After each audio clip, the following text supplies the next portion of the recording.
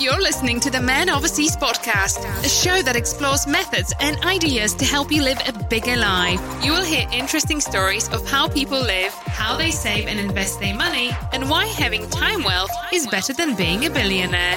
If you are entertained, educated, or elevated, be sure to hit the subscribe button. We're just getting started. Now here is your host, Brad D'Antonio.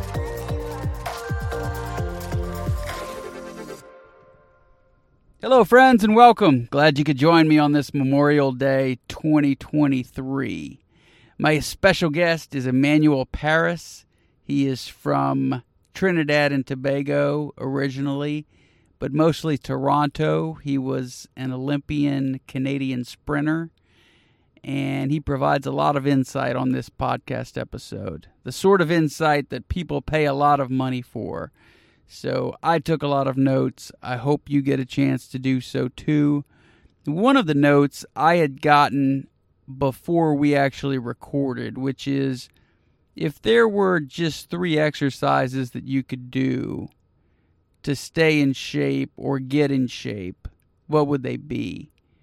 And I got this from Huberman Lab, or Andrew Huberman. He was on Tim Ferriss's podcast. And the answer was sprinting. Another was dips. It's just coming to me. I think another one was maybe a deadlift of some sort, a compound movement. But I found sprinting to be so interesting because there was a time throughout human history where I'm sure, should we be chased by a tiger on the savannah, that we had to run upright and get the hell out of there as fast as possible. And what better way than to sprint? And it's the reason we have ass, actually. I don't know if many people know that, but it is so that we can run and escape, and it keeps us upright and going. And my guest today is an expert on the technique of running, and I would sacrifice a digit to have known him as an 8th, 9th, 10th grader so that I could perfect the techniques of running. Because I had no clue what I was doing. I was just running like I was running from the police, and it sometimes worked out for me. I stole bases and stuff like that, but maybe I would have stole a lot more if I had perfected my craft, but I didn't know where to go for that stuff. Well, now you'd go to Coach Pow. Our conversation is much broader than just performance specific, although that is his specialty. High performance. We have a wide-ranging discussion from dating, relationships, travel, stoicism, emotional intelligence, the sort of things that we enjoy talking about. And you'll hear how much it costs to live in Mexico, where he is now. We talk about how it's hard for him to date because he'll be approached by OnlyFans girls in both Miami, where he lived, and in Mexico now, asking him to be a prop. Like, hey, will you join my next session?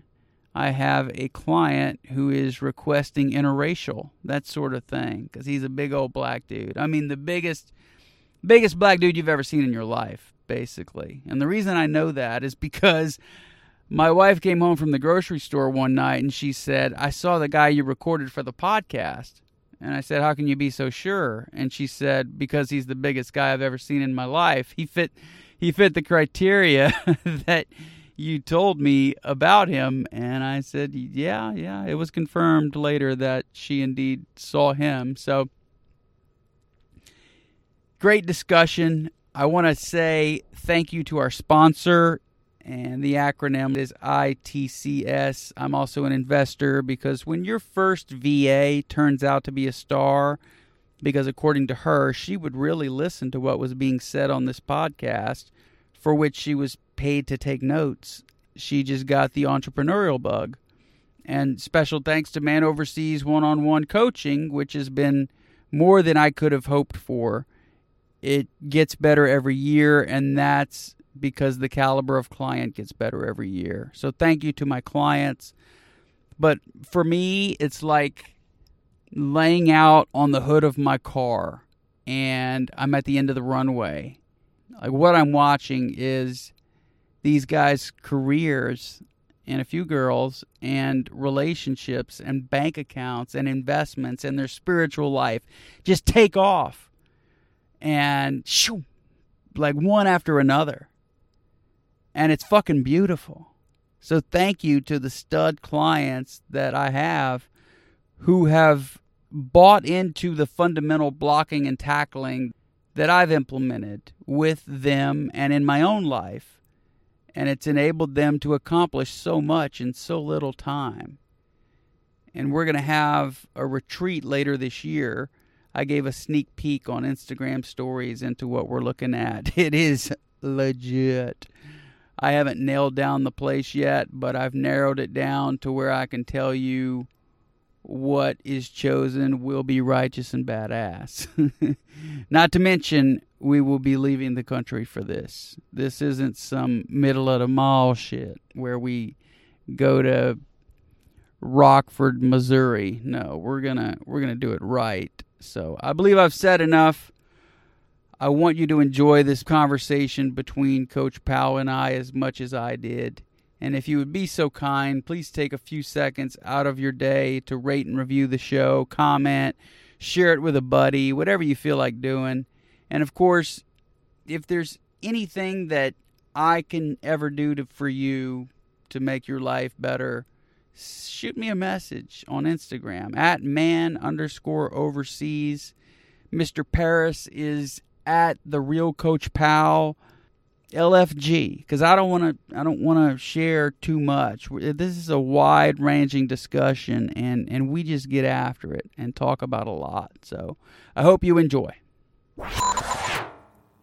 Coach Pow, thank you for being here, man. Thank you for having me. We are in Playa del Carmen. It is probably as hot as it's ever been that I've been here, and I've been here a couple dozen times. I thought for sure, what are we in, April, would be cooler. It's not. Yeah.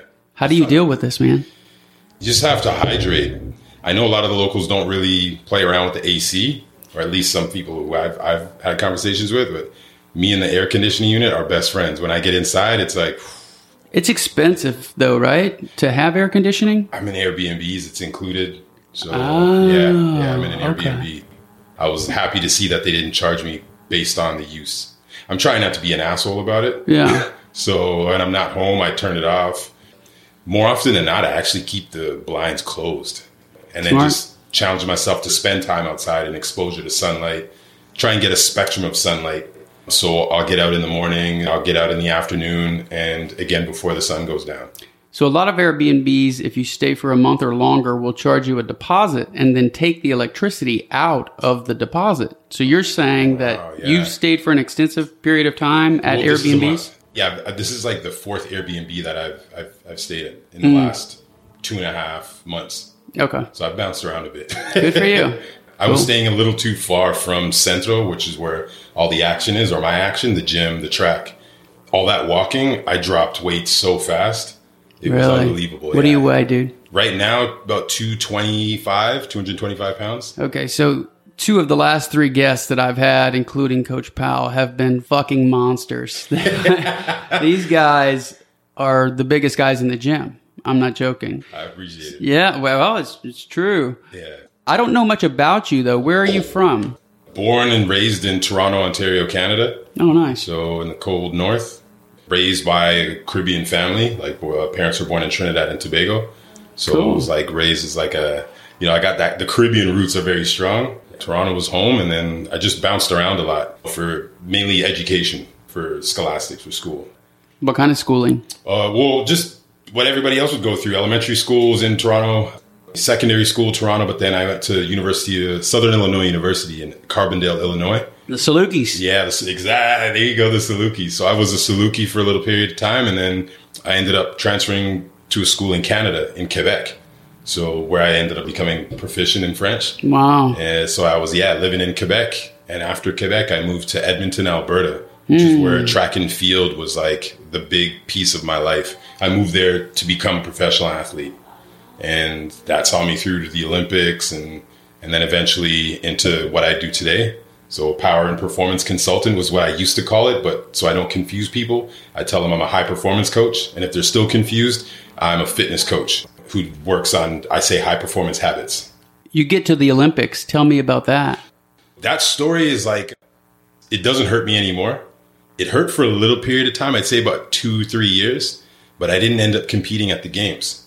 So I was qualified as a part of the men's 4x100 meter relay team. They take the top 6 from the 100 meter finals at your national champs. They take the top 4, obviously the top 4 who will field, and then the next 2 are the alternates. So I ended up coming 4th at trials, qualifying me to be on the 4x1 relay. And while I was at the games, I ended up getting sick. One of the guys on the team, he was sick.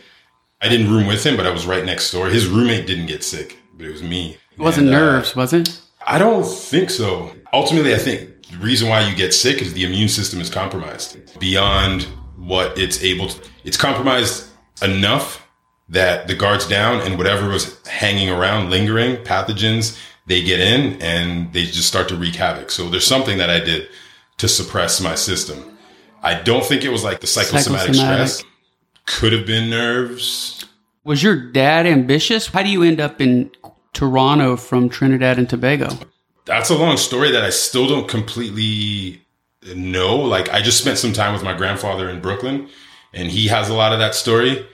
It was one of those things, like, I think it was my grandmother. My mother's mother ended up in Toronto. So it was, and her sisters all ended up in Toronto. It was like the grass is greener on the other side thing. And then the allure was like, my mom was like, okay, I have to go there too. My dad was actually really good friends with my uncle, my mother's brother, before they became my father, and followed suit. I know Toronto's a hop, skip away, but there's this very big Caribbean community in Toronto. Very, very big. And do you have siblings? Plenty, yeah. How many? I have 3 sisters and 1 brother, but I grew up with 1 sister. Okay. Grew up with 1 sister, and then my father had a few other kids, but we're all close now, which is awesome.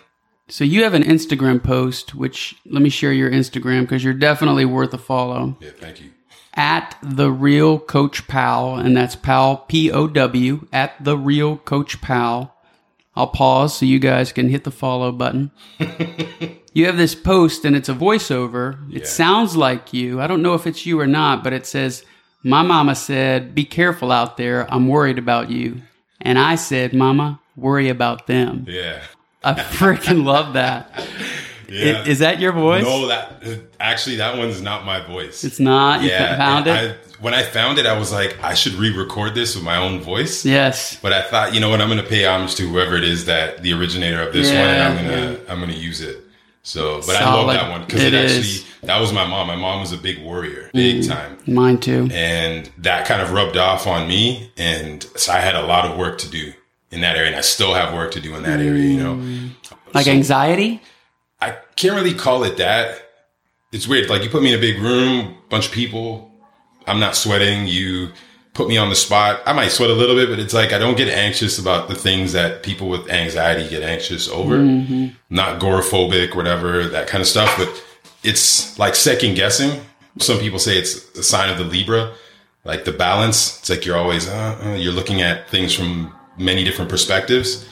So then you end up getting confused by which stance you should be. So it's like you got to be polarized, but it's like sometimes I'm like too impartial, and then I end up worrying about how I'm presenting myself.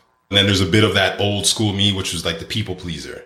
If you're standing in the middle, it's like both sides are like, what the fuck? That people pleasing stuff, you have to end that as soon as you're mature enough to realize that that's going to get you nowhere. Thank you. What is hamstring poppy? Okay, that's the hashtag on my page. So hamstring poppy is an old nickname because I have abnormal sized hamstrings. I've had juiced up bodybuilders approach me and be like, I'm trying to get my hamstrings big. I don't know what the hell you did. And I always have to tell them, these things came from the track. I didn't do a leg curl, deadlift, none of that stuff. We would sprint. And the biggest part was the upright sprinting. That's what stresses the hamstring the most. Interesting. And my running style was a bit unorthodox, and that's why my hamstrings look the way they do. Do you know Andrew Huberman? Yeah, okay. I know of him. Yeah, I listen Great to podcast. Yeah. He was saying the other day that if he only had to do 3 exercises, one of them was sprinting. Thank you. Yeah, I love that. Tom Bilyeu had, I can't remember the name of his podcast. It might be the Tom Bilyeu podcast. Yeah, I don't know. I think that's it, actually. He had Stan Efferding on there. Stan Efferding, like renowned strongman, competed in bodybuilding, currently coaches John Jones, who's apparently a distant relative of mine. So John Jones, the UFC fighter. Yeah. So anyways, Stan Efferding was on the show and he said same thing. He was like, he related it more to the young athlete and said, if there's something that you can do for the young athlete with their future self in mind, get them to sprint. That's awesome. The highest form of human expression, the levels of coordination that it takes. It's such a spectral thing to do, or misnomer, I'll say the transference is really high. And I found that in my career, like working with athletes, teach them how to sprint, no matter what the sport, they end up getting better. Sometimes it's a hard pill to shove down other people's throats who are very old school and stuck in their ways. I can talk about some issues, but the people who, like, as soon as I start telling the story, the people will know that I'm talking about them. But let's say I worked with a particular organization for some time and these athletes don't run in their sport. But when I was coaching them to sprint, teaching them how to run and be very dynamic, whether it be acceleration phase starting off or running upright very fast, the athletes were more springy, therefore jumping higher. They just moved better. And when you have someone who moves better, you have a greater inventory of exercises you can give them. So you can make them smarter by teaching them how to run fast or sprint. But the coaches, we had a limited amount of time. So the coaches were like, well, we want you to train our athletes and make the training look like the sport we perform. So we want you to specialize when it comes to the strength conditioning.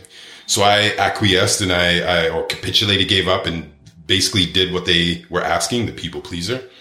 And over the course of a couple of years, the program went from I was creating really good athletes who were very excited about training to athletes who didn't really care to be there, who were always injured. I had a lot of injuries, so much so that about that job, I started to feel down. I don't want to use the word depressed or anything. I'll say I felt compressed. And I was sad because I felt like I wasn't giving them what I wanted. The payday was pretty good, but it came a point where I stopped caring about that. I was like, I don't care to get that kind of money if this is what I'm doing to the athletes, because I felt responsible. I'm doing this. I'm getting them hurt. I should stand up and say, hey, I'm not going to do it this way. This is not the Coach Pow way. Yeah. The reason we have ass is to run. Isn't that true? Yeah. So I was in a documentary with Dr. David Suzuki. He has that documentary called The Nature of Things. It's like a series. And this series I appeared in was called The Nature of Things, The Perfect Runner. I wasn't the perfect runner. One of my teammates was. But in it, they talk about the ass being that key to running, like the reason why we have an ass. Yeah. Why we're upright and we can locomote fast. Then Smithsonian Channel took that same documentary and, like, with permission from the directors, they changed it up a bit. I think the focus had something to do with butt in the title. And then it's a picture of me. Yeah, I'm like, yes. That is great. So you're an ass man.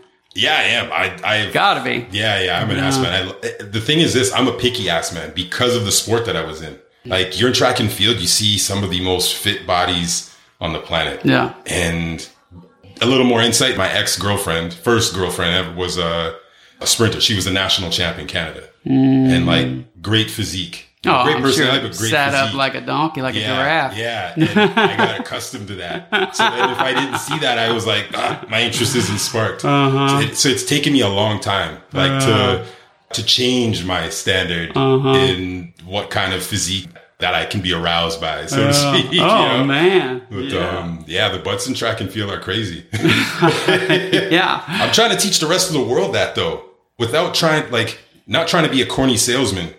But it's like, I see so many, the most popular exercise amongst women at this point, I think, is the hip thrust. And I think it's a good exercise. That's where they lay on the ground and then throw their hips up with weight, like a barbell laying across their pelvis. Exactly. And it's a good exercise. Now, is it a great exercise? Maybe, depending on how you use it. But I'm seeing people really load up on that exercise. The range of motion, if you look at it, it's very, very short. Very short range of motion. Yeah. And cool. time under tension, like the amount of stress that the tissue was under in that exercise is very limited. So I say like a great way to use it is to expose yourself to a ton of volume. So if you're going to go heavy and you have time, get in 10 sets. 10 sets of 4 or 5, the heaviest thing that you can lift or close to the heaviest thing you can lift, as long as you're not messing with your mechanics and you can feel the load in the glutes. Or get under that bar and do 2 sets of 20 or 3 sets of 20 and just destroy the tissue, but get some volume on that sucker. You realize how lucky you are to have this track right here? Yeah. Because where I live, it is so hard to find a place to sprint, and sprinting on a treadmill is not the same. No, not at all. No. But you agree with Huberman that sprinting would be a top 3 exercise if you had somebody that wanted to either shed weight or get rocked up or... Yeah. Like there's the secondary byproduct from sprinting is like there's going to be some strength gains. That's the byproduct of sprinting.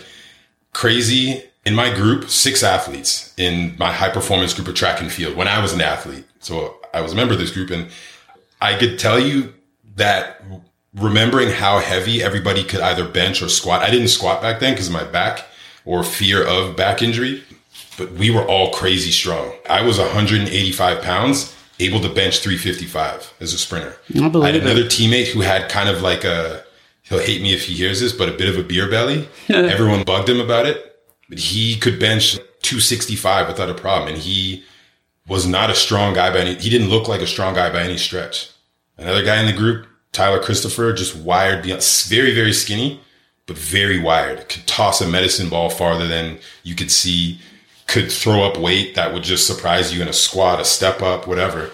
So the neuromuscular work or stimulus that you get from sprinting from such a high velocity activity does something crazy. There's a ton of science and all that stuff, but I'll just say from personal experience, just the moment I started adapting to high level sprinting was the moment or the time where I was able to start dunking.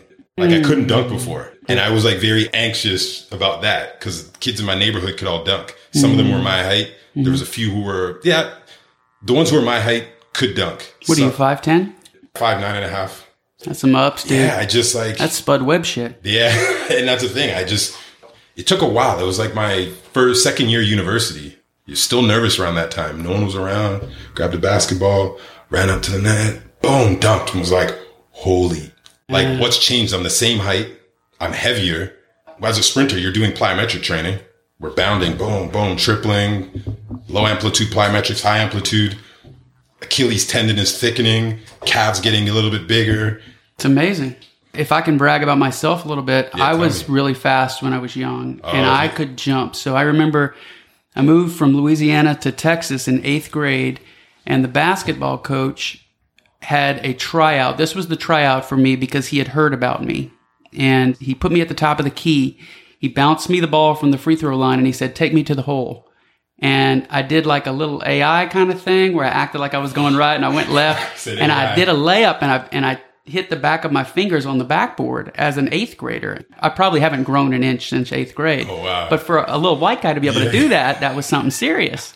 But I've always been fast. I mean, like in college, if we ran sprints, I would come in first. If we ran distance, I would come in last. And my theory was always, well, I'd rather look like a sprinter than a distance runner. Yeah. So what you're saying just totally rings true about building muscle and everything. So if the average, let's call him a sales guy, the guy selling insurance who's 35 years old is listening to this right now, and he hears you say, oh, sprinting needs to be one of my top priorities. Yeah. How do you start? Like, is he running hundreds? Is he running 50s, 40s, 60s? I would start him off on a hill.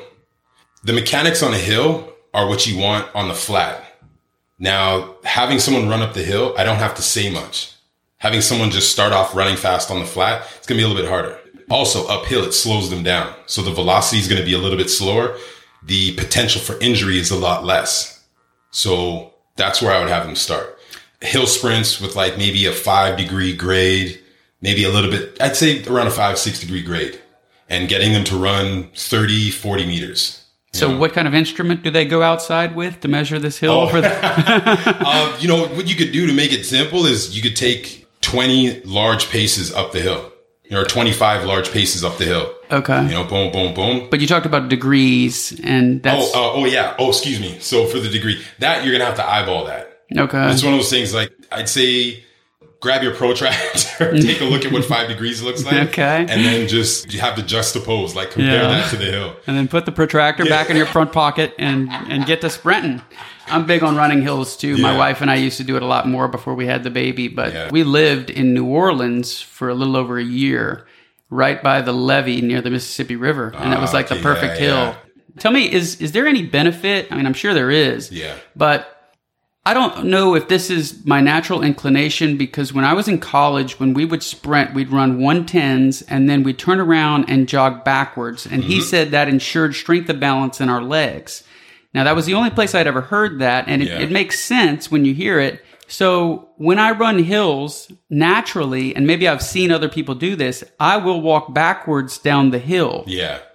Any truth to what I'm saying? Is that worth doing? There's one individual who's revered in the sprinting industry or track and field. I shouldn't say just sprinting, but in the sport of track and field, who is somewhat of a proponent to that, if I could say this, and that's Dan Paff. He was a coach at Texas. He was coach at the University of Florida. Coached Marion Jones. Like strength and conditioning coach? Sprint coach, and he's actually coached the throws. So he's had like world-class Olympic medalists in shot put all the way to the fastest woman in the world, Marion Jones, to Donovan Bailey, a Canadian Olympian who won it in Atlanta. But he uses backwards jogging, backwards activities to assess the body. Obviously, you can assess the body in forward mechanics, but he picks out asymmetries and faulty mechanical patterns watching people move backwards. He does it in a very unique way. I'm still like, I was introduced to that coaching a long time ago, and then that just started coming back to me again because he actually he posted it on social media.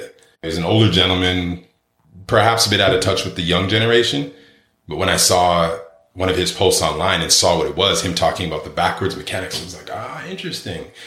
I know it has a lot to do with, you could say, like pennation. Like if you're taking a look at what's happening at the at the hip. If someone is lacking relative motion in terms of an internal or external rotation of, let's say, the thigh, that's supposed to happen based on where you are in your stance. If you're limited in that, he said he believes it's easier to pick it up when watching someone move backwards. So I say the table test is a good way, but the table test would be like therapists getting someone to lay on a bench and they're having them move through a particular range of motion, like asking them to raise their leg. The leg raise, boom. Oh, you should be getting to 90, but you're only at 30. That's a big problem. Yeah. Then you follow up with another test to see what's happening with the hip flexors and so on and so forth, or adductor inside thigh drop test. And that can start giving you more information. The problem with that is you're laying on the ground. Gravity's not acting on you in the same way. But then you stand them up and have them move. Now you may get a little bit more information. It's higher risk. So you're now going to deal with certain, I'll say, identity crisis. So you have someone lay down, there's no threat. That's how I usually start people who've had like some serious injuries. You come to me, something's going on. I know that you're going to be very nervous about raising your arm if you had a serious shoulder injury, even though the therapist has said you're ready to start strength training. So I'll lay you on the ground and have you do shoulder exercises. The threat is lessened. There's less inhibition. The moment I get you to stand up, now you have these posture muscles that are active, but you're also like, oh, I'm up. Yeah. Like, this is a little bit different. So you now have other things that you're going to have to deal with, like the emotional state, which influences range of motion. We talked earlier about anxiety. One of the things, I don't know if it's true anxiety, but I get anxious about being too soon old and too late smart, about a vast range of areas in life. And so I'm always trying to study this, like GPT-3 has come out, right? And I'm like, oh shit, do I need to be on this? Do I need to learn about GPT-4? You know? Because I don't want to fall behind, and I'm competitive that way. So I would do anything, speaking of too soon old, too late smart, I'd do anything to go back and have this conversation as a 15-year-old. Because like you've obviously got a frame upon which you've built a dude's jack. Like, I'll post pics to promote the episode. You'll see. Like, I would do anything to go back and learn the proper technique of running, because if I told you like my 40 time as a 13-year-old, you'd be like, what were you running? I'm embarrassed to say. Like, like 4.4, 4.42, as a 13-year-old. For your, what distance? Yeah, 40-yard dash. 40, that's like, yeah, that's rolling. Stupid. I jumped 18'6" as an 8th grader. Okay, yeah, you definitely have the spring. Yes, I have the run and the jump. Rate, yeah, I do. I joked about you being a black guy yesterday because you work with all these professional hockey players. Yeah. But I was the one who was always told, like, I should have been the black guy. Yeah. You probably should have been the white guy. But it's crazy. And it was, I think, came from every time I walked around my grandparents' house or I passed a basketball goal, I would jump and touch the door frame. Yeah. Or if they had any kind of chandelier hanging, I'm jumping and touching it. Or I would run from the front door of the inside of my house to the back of the house, down the hall, juke my parents' room, go into my room, and then jump up over the pile into the end zone, which was my bed. Yeah. That kind of thing. That's play. Yes. That's play. And that's all I did all the time. That's I just had so much energy. And I think that's where, and I rode my bike a lot. Yeah. And if you've seen my calves, I mean, most of it, that's pretty natural. Yeah. I would give anything to go back. I mean, I would pay a lot of money to go back and have these conversations at that age, which is why I think it's so important to have one-on-one personal coaching. Get someone who's specific to your circumstances. Because you and I had the conversation, Coach Pow, man, you might be giving away too much for free. But I'm railing against myself here too, because I do coaching and we obviously don't do the same type of coaching. So you can hire us both, but it would be for two different things. You said that is something that you were concerned about at one time, right? Giving away too much for free. Most definitely. I actually had a mentor back in the day. I can hear him in my head now, giving too much away for free. Yeah, I would coach, and after coaching, a lot of the parents who were kind of like enamored by my presence or whatever, that's how they would behave. They'd come and I'd chat with them for like an hour and a half, 20 minutes with this parent, 20 minutes with that parent. And I'm not just talking about how their kid's performing. I'm telling them what more they can do at home with food and this and communication with their kid. And one of the parents was like, I feel like slapping you. He's very outspoken, bad mouth too, but there was some respect there. Like he was a bit blunt and would step across the line in certain areas, talking about sex life and stuff. I'm like, I don't care to hear this. But the thing about him, the moment he talked about business, I had the craziest amount of respect for this gentleman. And he would say, like, you're giving away too much for free. You are too available. And by making yourself too available, you are going to cheapen yourself. He's like, you want people to take you seriously? You need to create a little bit of scarcity when it comes to your presence. Yes. But that also means valuing your time. That's going to mean instead of sitting here chatting with them for an hour and a half because you feel like you're doing something, you're giving it away for free. So they're going to know you as the free guy. Well, you have the heart of a teacher and you enjoy serving others. I do. I'm the same way. That's why we do what we do. Yeah. That's what makes the other part of it so hard, the business side. Yes. I told you the other day, I had a guy who's probably referred me as many clients as anyone who told me, I wasn't going to work with you if you charged me $1 more than an amount that I had in my head. And I said, what amount was that? He said, you sure you want me to tell you? I said, yeah. He goes, $1,500. I said, $1,500 a month? He said, yeah. I'm like, I need to raise my prices. Yeah. I've been coaching for 5 years. If you had hired me in that first year, you would have gotten me for a price that is about 20 to 25% of what you'd pay today. Yeah.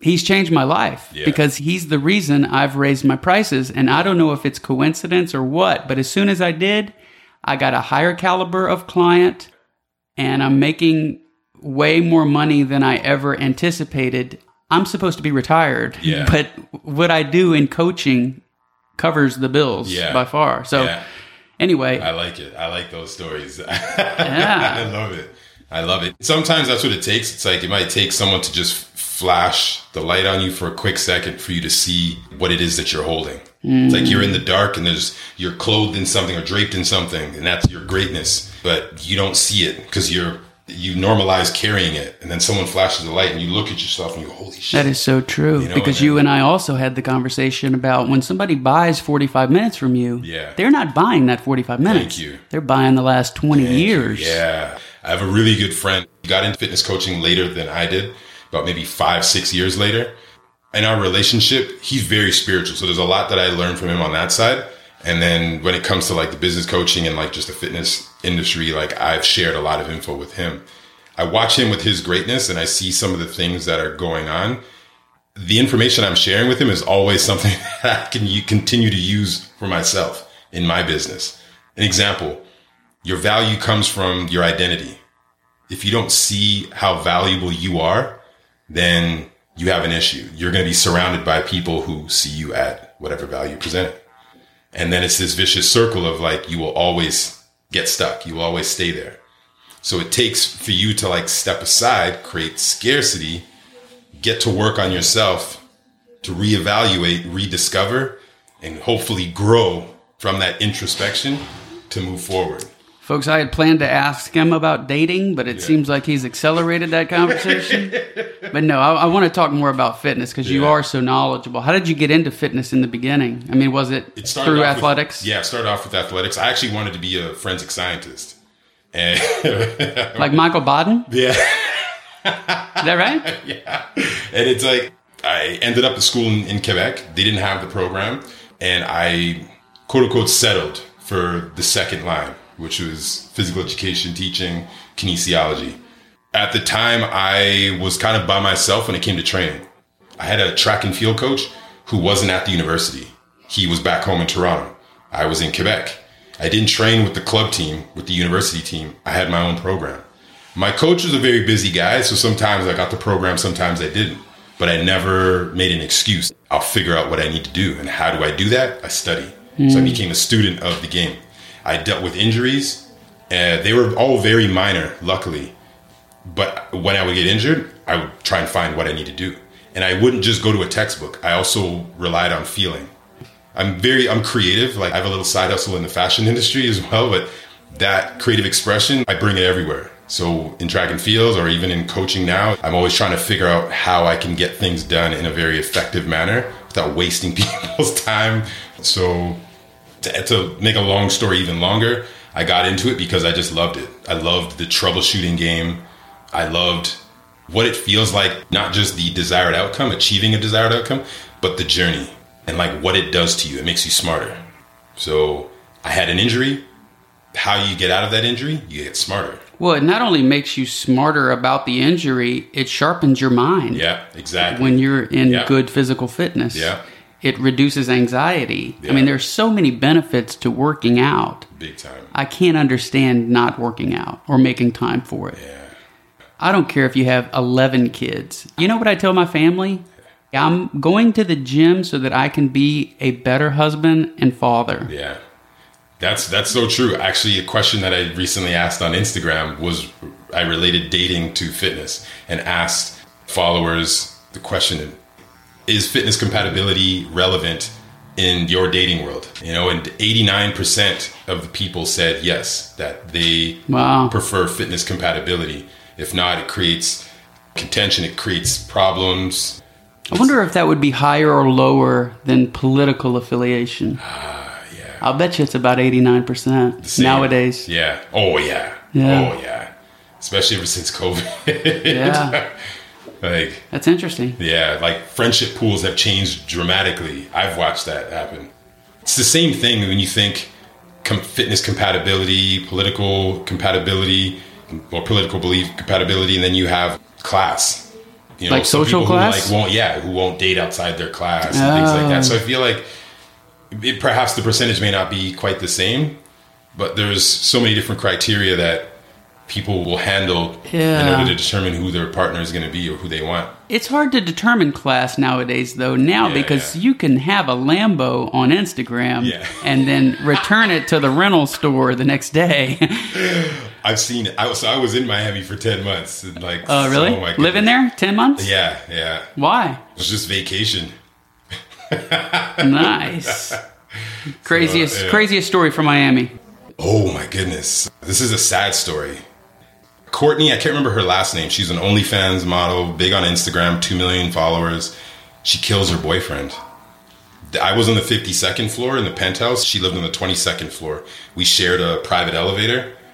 I come home from the gym. I see police cars everywhere. And I'm like, what's going on? This doesn't look normal. with the amount of police officers that were, or vehicles that were around. Concierge comes up, very eccentric guy. We always chat with him, and he's like, hey, something happened here. It's not good. They may be pulling a body out of the building. I'm like, what? Immediately my mind went to this couple because I'd seen them before. Just 52 floors, and immediately your mind went to a certain couple. Yeah.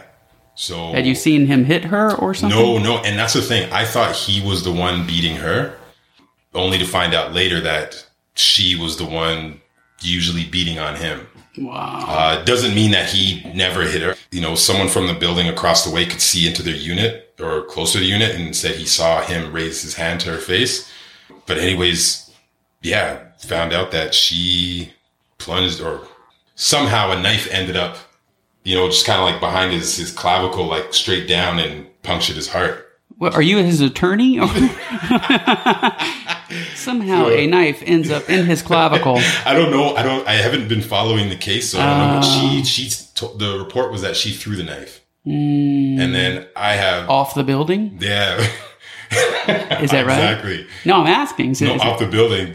Is that what happened? No, they were in the unit together. They were in their suite together. Okay. And the neighbors from the 23rd floor, I know them. They called the front desk, say, hey, another noise complaint, because this couple, they had quite a few issues. So they even picked up footage of her beating on him in the elevator. That they released that after to help his case. So 2301 calls, hey, noise disturbance, concierge goes up, and no one's answering the door, but there's blood everywhere. The blood's in the room where the private elevator opens up. So he didn't die. And you said help his case. Oh, yeah, right. Sorry. Right. Yes, he did die. He died. It's just like to weigh against her. Okay. Proving that she murdered him, not in self-defense. So I'm telling the story, right? So anyways, they go up to the unit and there's blood everywhere. So he calls security and then tells security, you need to call the cops. So security arrives, and he said it took a while for security to arrive. I'm talking to the concierge, so banging on the door, and eventually security comes, and then he says he starts yelling police. Police, and then that's when she opened the door. Place was just drenched in blood. Jeez. And he saw the knife in there, and he describes the story. There was quite a bit of details. When I got home, I didn't know about the elevator, and I'm used to taking the private elevator. So I go over to that one, boom, I hit it, elevator door opens up, blood everywhere. Oh my God. Yeah. How many of you have access to this elevator? Basically, from the exempt 8 and 9. 8 and 9, 8 is like the fitness center, massage, spa. 9 was like the workspace, piano room, all that kind of stuff. All the way up to 53. There's 53 floors. Okay. So everybody in a 01 unit, so basically 5301 all the way down to 201 without 8 and 9 have access to this elevator. And I was surprised that they didn't shut it down. Yeah. I actually got in the elevator and I took a picture. Yeah. To send it that's to a my crime friend, scene. my family. There's blood everywhere. You could just walk in this elevator and leave prints. Oh my God. And then the craziest thing was a day later, I'm going home and they cleaned up the private elevator. I'm going up and this guy hops in the elevator with me, but he was already standing at the elevator and he's just standing there. You need a fob to get into the elevator. He doesn't have one. So elevator door opens up. I walk in, I fob my floor, 52. He goes to hit his floor and it's not going. I'm like, you need a fob. So I had a universal fob. So then he hits it. And I'm thinking 22, that's Courtney's floor and Christian. And I'm like, oh my gosh, this guy's going onto that floor. I'm wondering, why is he going there? And he's dressed in all black. So I look at him and I go, you're going to 22? And he looks at me. He's like, yeah. Like he looks worried.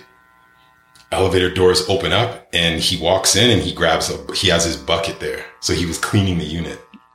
And the look he gave me was like he was in shock. So I thought you were going to say he was the coroner or something. No. So he was the cleaner. So he opens. Cleaner? Yeah. So he grabs his bucket before the doors close. The unit door the main door was already slightly open. He pushes it open even more. And I could just see the mess. Oh my gosh. And I was like, there was someone else in there cleaning as well. And I was like, wow, that sucks. That story was not premeditated, folks. I just asked him for a story from Miami. Yeah. What's the last name? So if I wanted to Google the story. I can't remember his last name, but the guy's name was Christian. The girl's name is Courtney. Okay. But you can type in OnlyFans model murders boyfriend. It pops up. How many OnlyFans models lived in that building, you think? Oh, my goodness. Our building was actually pretty good, despite that story. There was quite a few in the buildings in that community. There's a number of them. The building I was in was One Paraíso. There was Grand Paraíso, Bayviews. And there you had a few more. You had some OnlyFans girls who were like very successful. No, but based on the things that you saw them wearing and the cars they drove. I shouldn't say successful. I'll say they seem to have accrued certain assets or maybe liabilities that give the impression that they're making a lot of money. Oh, man, Miami. There's no way you could pay me to live there. I met some really cool people. Like some of my top friends are in Miami. Really? I still chat with them every day. Like I met them while I was out there. Like two people, one in particular, I'll say 3 very real people. Like I'd say these are probably going to be best friends that I have a long time. Wow. Yeah. So how do you get from a place like Miami, where the cost of living is probably one of the highest in the world, to a place like Playa del Carmen, a small beach town in Mexico? Well, I was only allowed to be in the U.S. for an extended period of time. So once that time was getting ready to expire, I went back to Canada, and Canada was just too cold. Not only that, like I left the city where I had spent 13 years, Edmonton, Alberta, and was looking to get back to my roots in Toronto because I promised myself I would have more family time.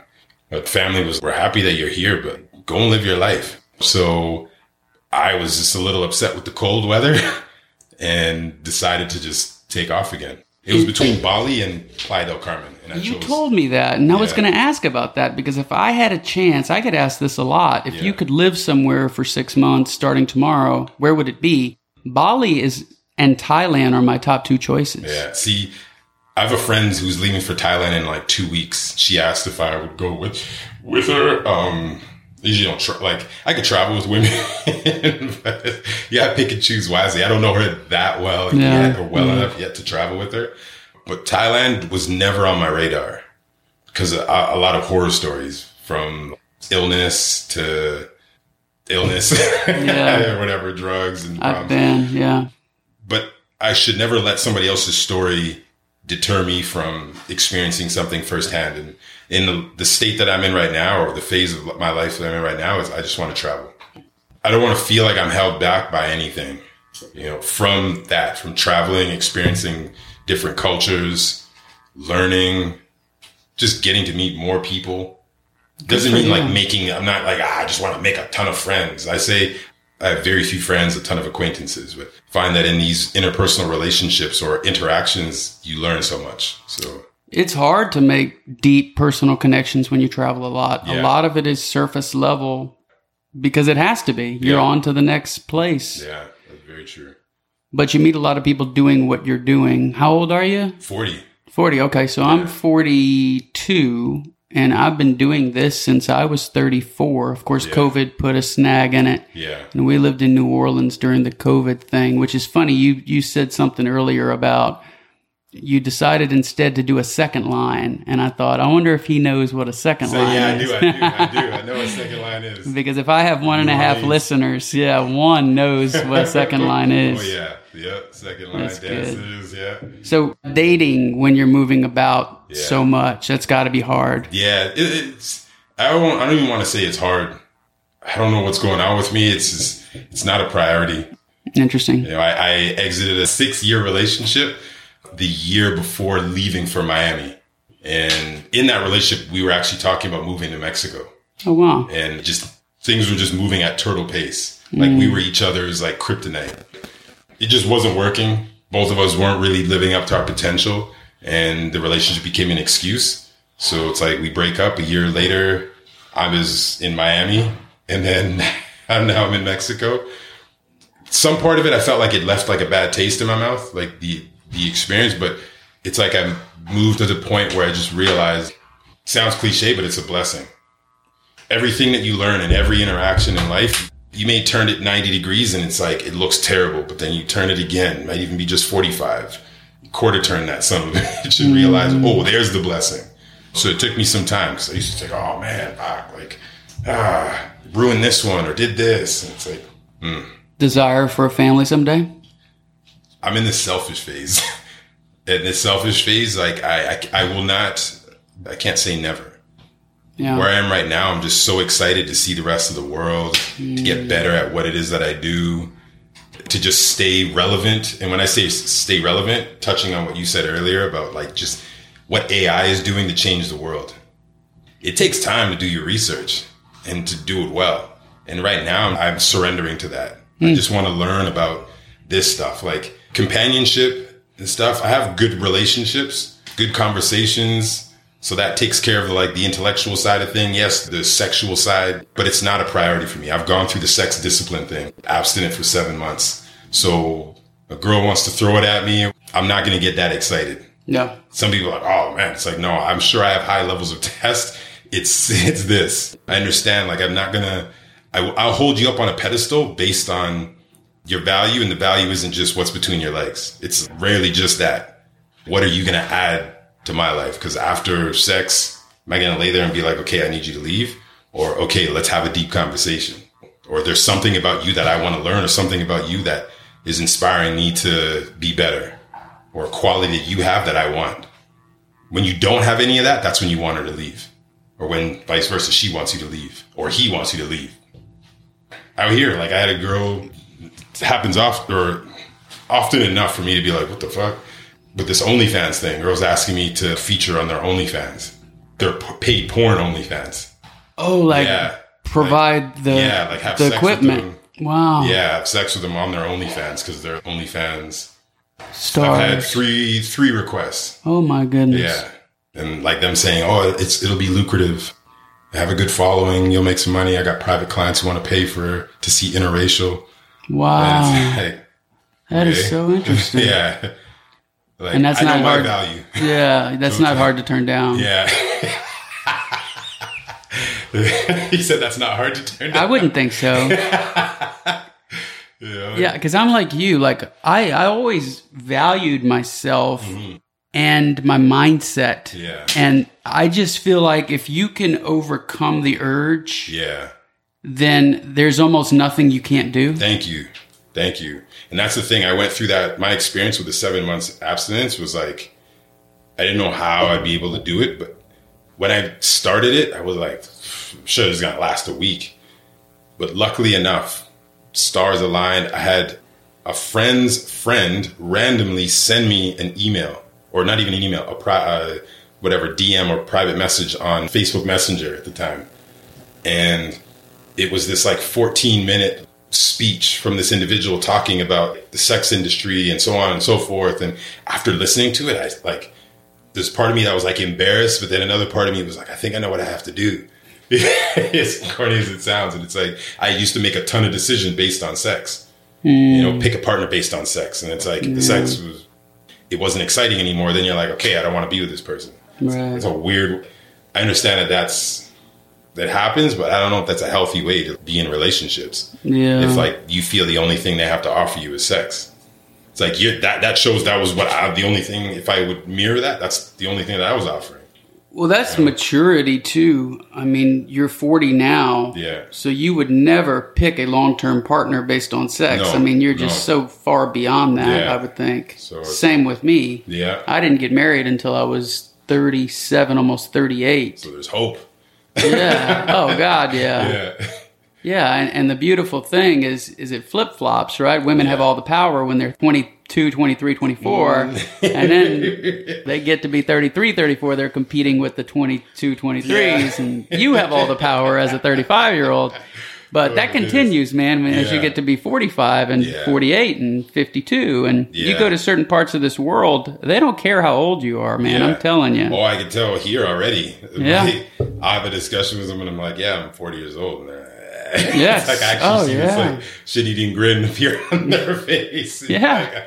Usually they say they can't believe that I'm 40. Yeah. But then the next thing is lick their chops in there. Yeah. I got a haircut here the other day. I've been going to the same guy. Like I've been here 24 times. Nice. And one of the reasons we come here is for dental work because it's about 10% of the cost. Yeah. So my wife and I had a few things done dentally, and I'll get my hair cut while I'm here. It had been a while.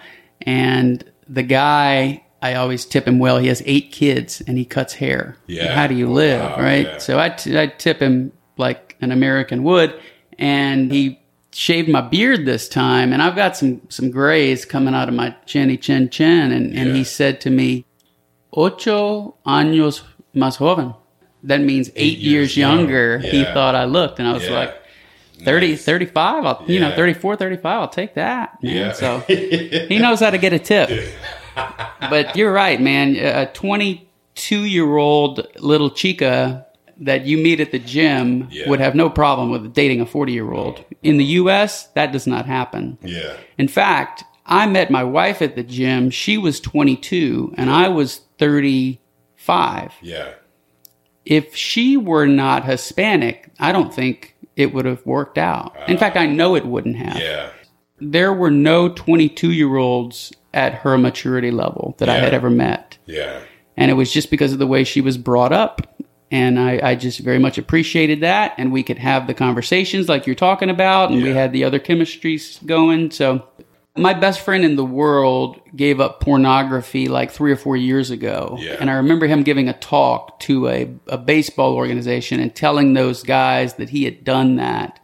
And I know that had impact on them. Yeah. And since then, I have started to talk about it more. Yeah. It's like, go to the gym. Yeah. Go to the track. Yeah. Whatever you have to do, you do not want to be allocating your time the same way that some backward kid in West Virginia that's 15 years old with a dip in his mouth.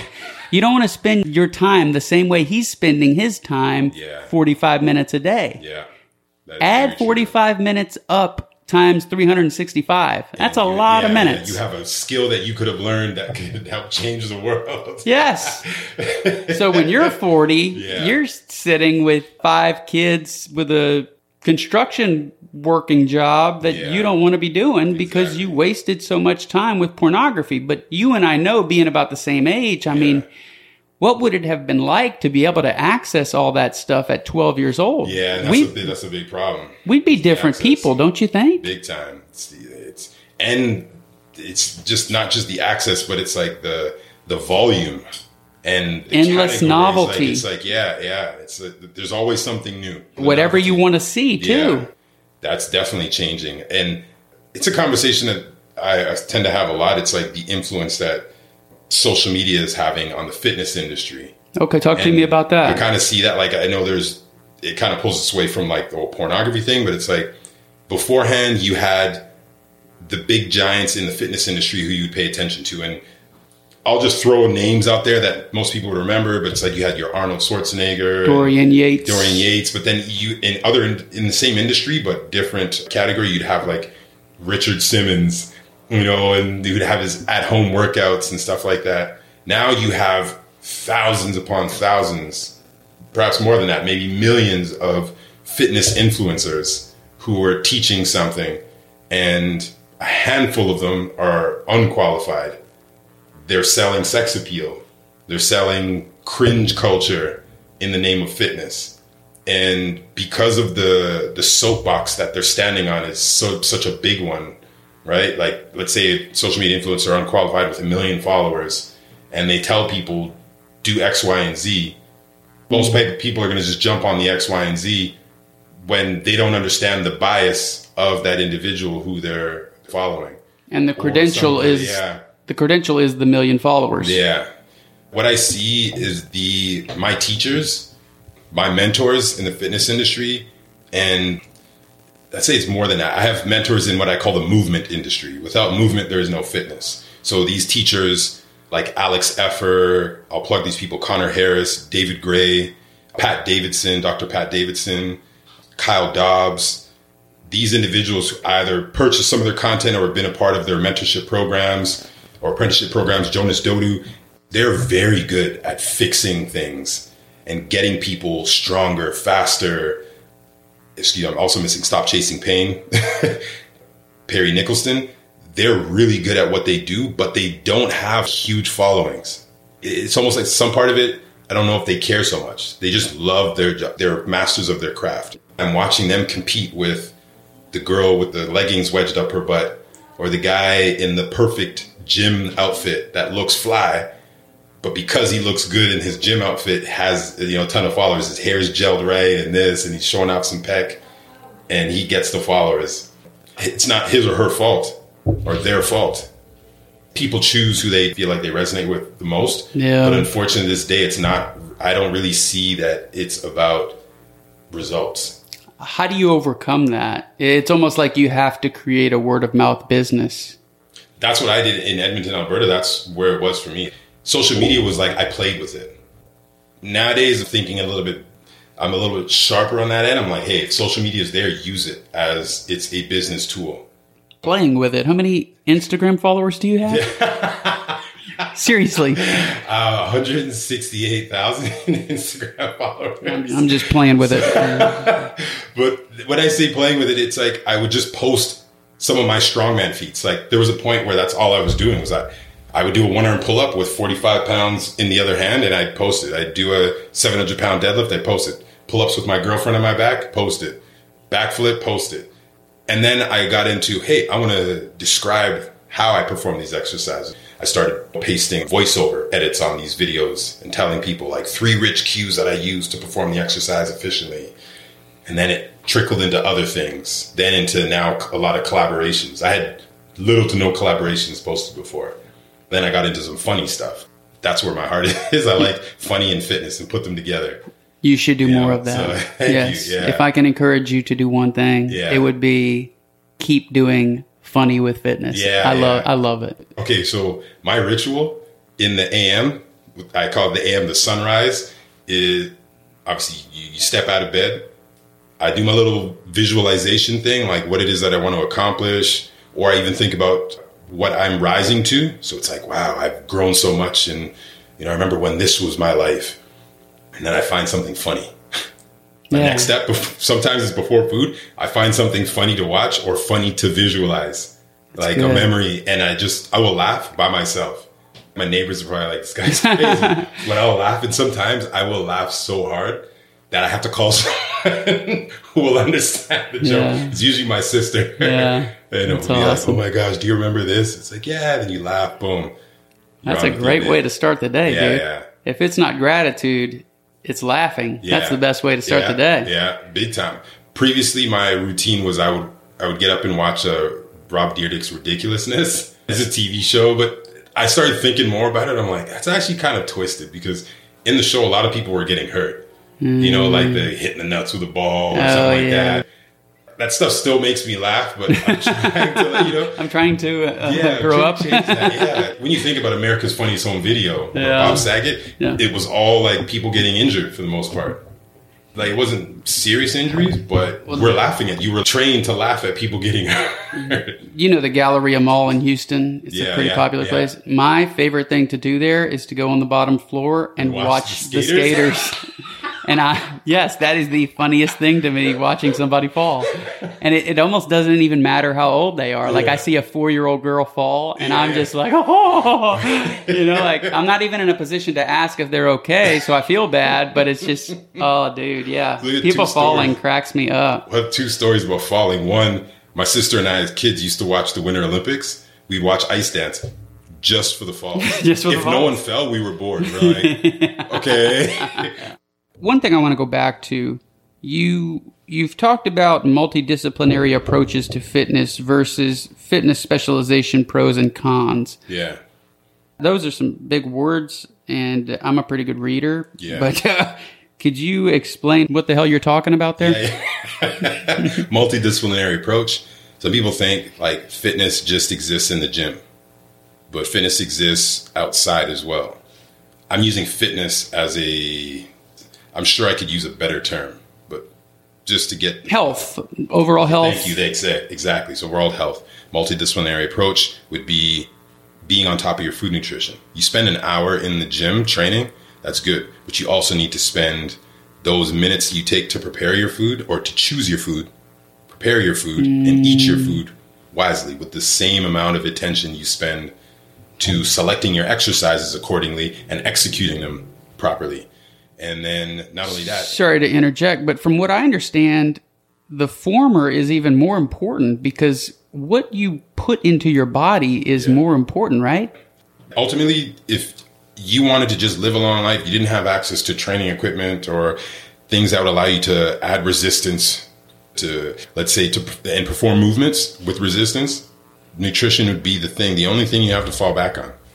Some people can, and I won't say out-train a bad diet, but there are people who will have a diet that is like 50-50 or 60-40, 60% healthy food, 40% junk, and will perform optimally. I've seen it, in track and field. I don't know in terms of longevity how that goes, but I've seen some of the top athletes in track and field and a few other sports who ate like garbage. I'm sure you're familiar with Peter Attia. No. So he has the #1 book right now on the New York Times nonfiction list. The book is called Outlive, The Science and Art of Longevity by Peter Attia, MD. And Peter Attia is one of those guys that goes on Rogan and he goes on Lex Fridman's podcast. And just a real smart dude and will give you a lot of Huberman type tips on longevity. Anyway, I just happened to see that somebody, I think it was Greenberg, one of the sports guys. Greenberg or Ben Greenfield? No, not Ben. I know who you're talking. No, it was Mike Greenberg 2 days ago posted on Twitter that he still reads the newspaper and drinks a cup of coffee, an actual newspaper, which I am a huge fan of. I still subscribe to regular newspapers. And his tweet says also, yes, I still get the newspaper delivered. Those who don't will never know the simple pleasure of a cup of coffee and the morning paper. If that makes me sound old, fine. In this case, I'm positive it's everybody else who's missing out. And I kind of feel the same way. I love the newspaper. One of my problems with newspapers is that I get behind and they start piling up. So when I was in New Orleans, I subscribed to the Times-Picayune, which is the local paper, and the Wall Street Journal.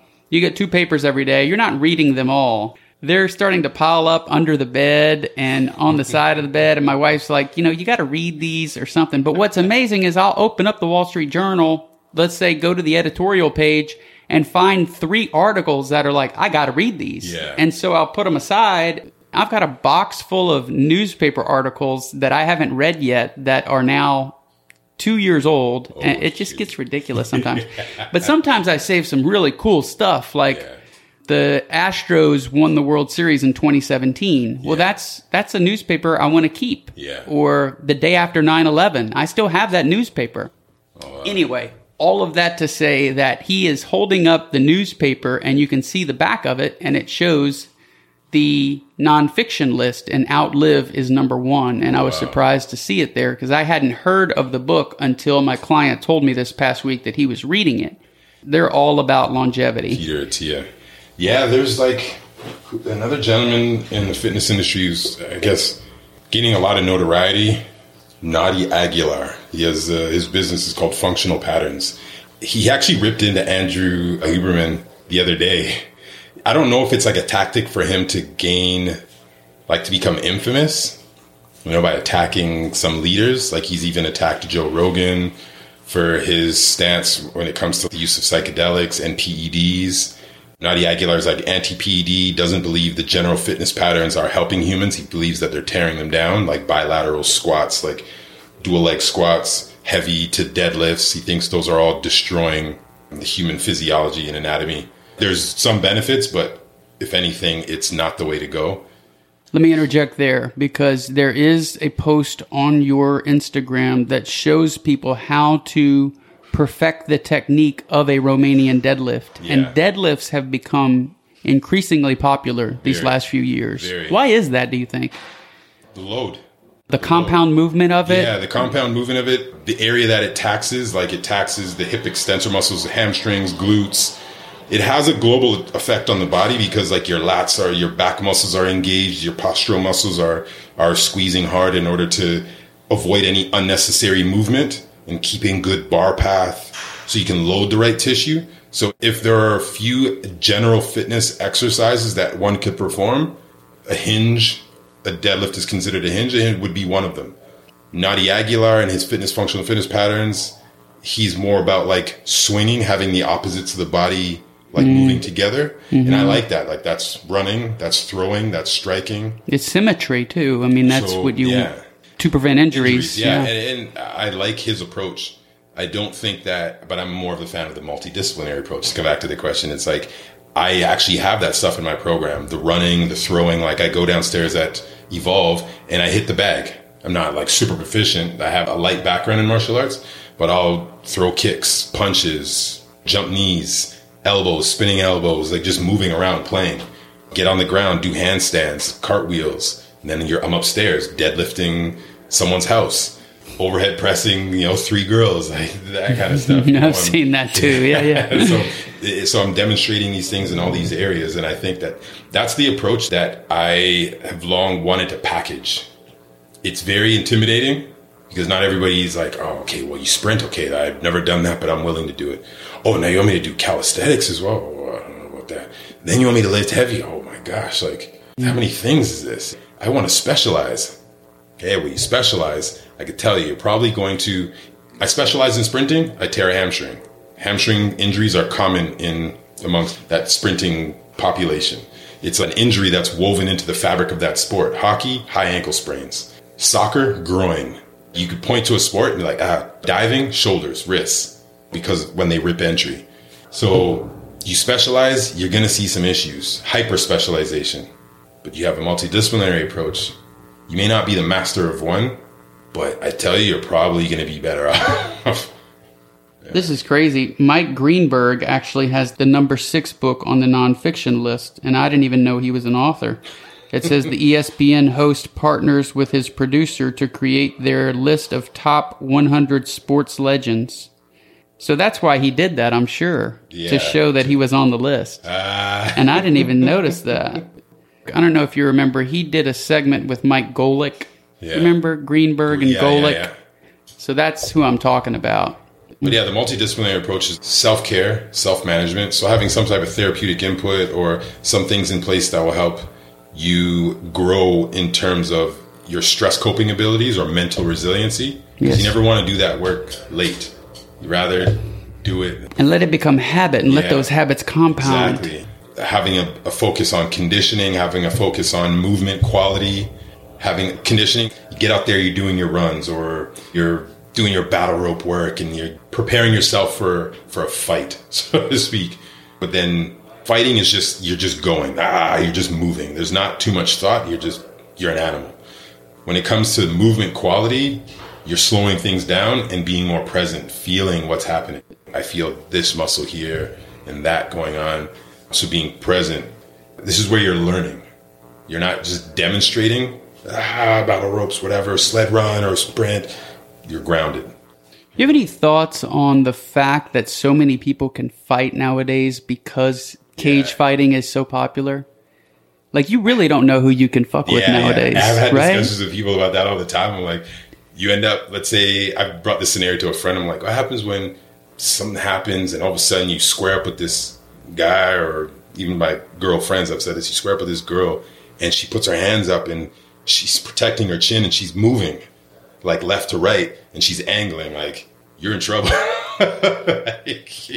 Well, my thing is, like, growing up, if you were the athletic one, if you were built like yourself or like I was when I was 12, which was more comparable to you relative to others now, people wouldn't F with you just because of the way you looked. Or if you did have to get in a fight, you could make it quick, with a couple of lefts or just a jab and a knockout or whatever. There you go. Nowadays, like, if they get you on the ground and you don't know how to fight on the ground, you're screwed, regardless of something. Yeah. Break something. Luckily, I experienced that. Really? I've competed. Oh, okay. In no-gi grappling. Loved it.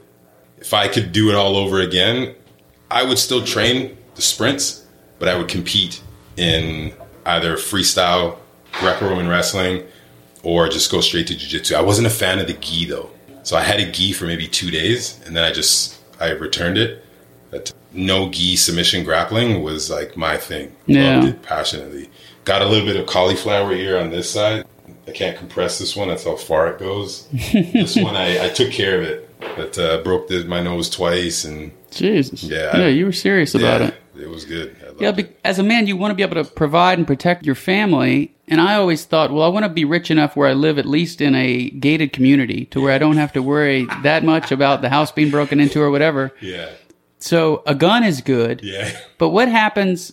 I remember asking this question in the CHL class. I was like, if I went to Bourbon Street, because I'm not that far from Bourbon Street where I live, and it was a very popular place to go in college, and we go party there, and even one of my good friends, last buddies to get married recently, had his bachelor party there. You can't bring a gun in any of those bars. No. So what good is having a CHL if you can't bring a gun in the only place you'll need it probably in the next year? It's on those side roads walking back to your car that you're going to need the gun, but you would have left the gun in the car. So that always kind of bothered me about that whole idea of having a CHL. But then also I think, well, I can fight, I can reasonably protect myself or my family, if a guy attacked me or whatever. But if he gets me on the ground, I'm not trained for that. Yeah. You'd never know who's trained for that now because so many people are yes. It's a thing, though. In street fight, I have a friend, Randy King. I'm giving him a plug. KPC Self-Defense. Very intelligent guy. He offers reality-based self-defense training. By reality-based, there was the old self-defense trainer who's like, hit to the throat, hit to the crotch, spin, bite them, and it wasn't real. So that's why he called it reality-based self-defense. He's talked about that. A lot of times, if the fight's on the ground, you don't want to be on the ground. I think jiu-jitsu practitioners know that too.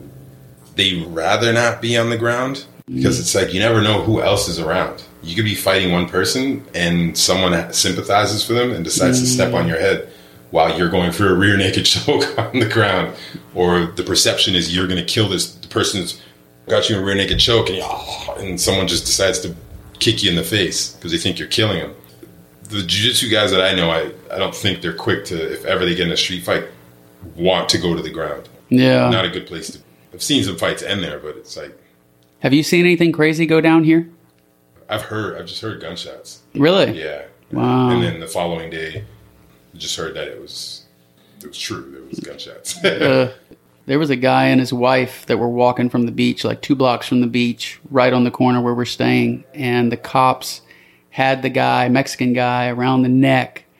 There was another truck, a police truck, that was coming up the wrong way. There was a median, and then he crossed over the jumped the median and slammed on the brakes because there was nobody coming, obviously, the other way.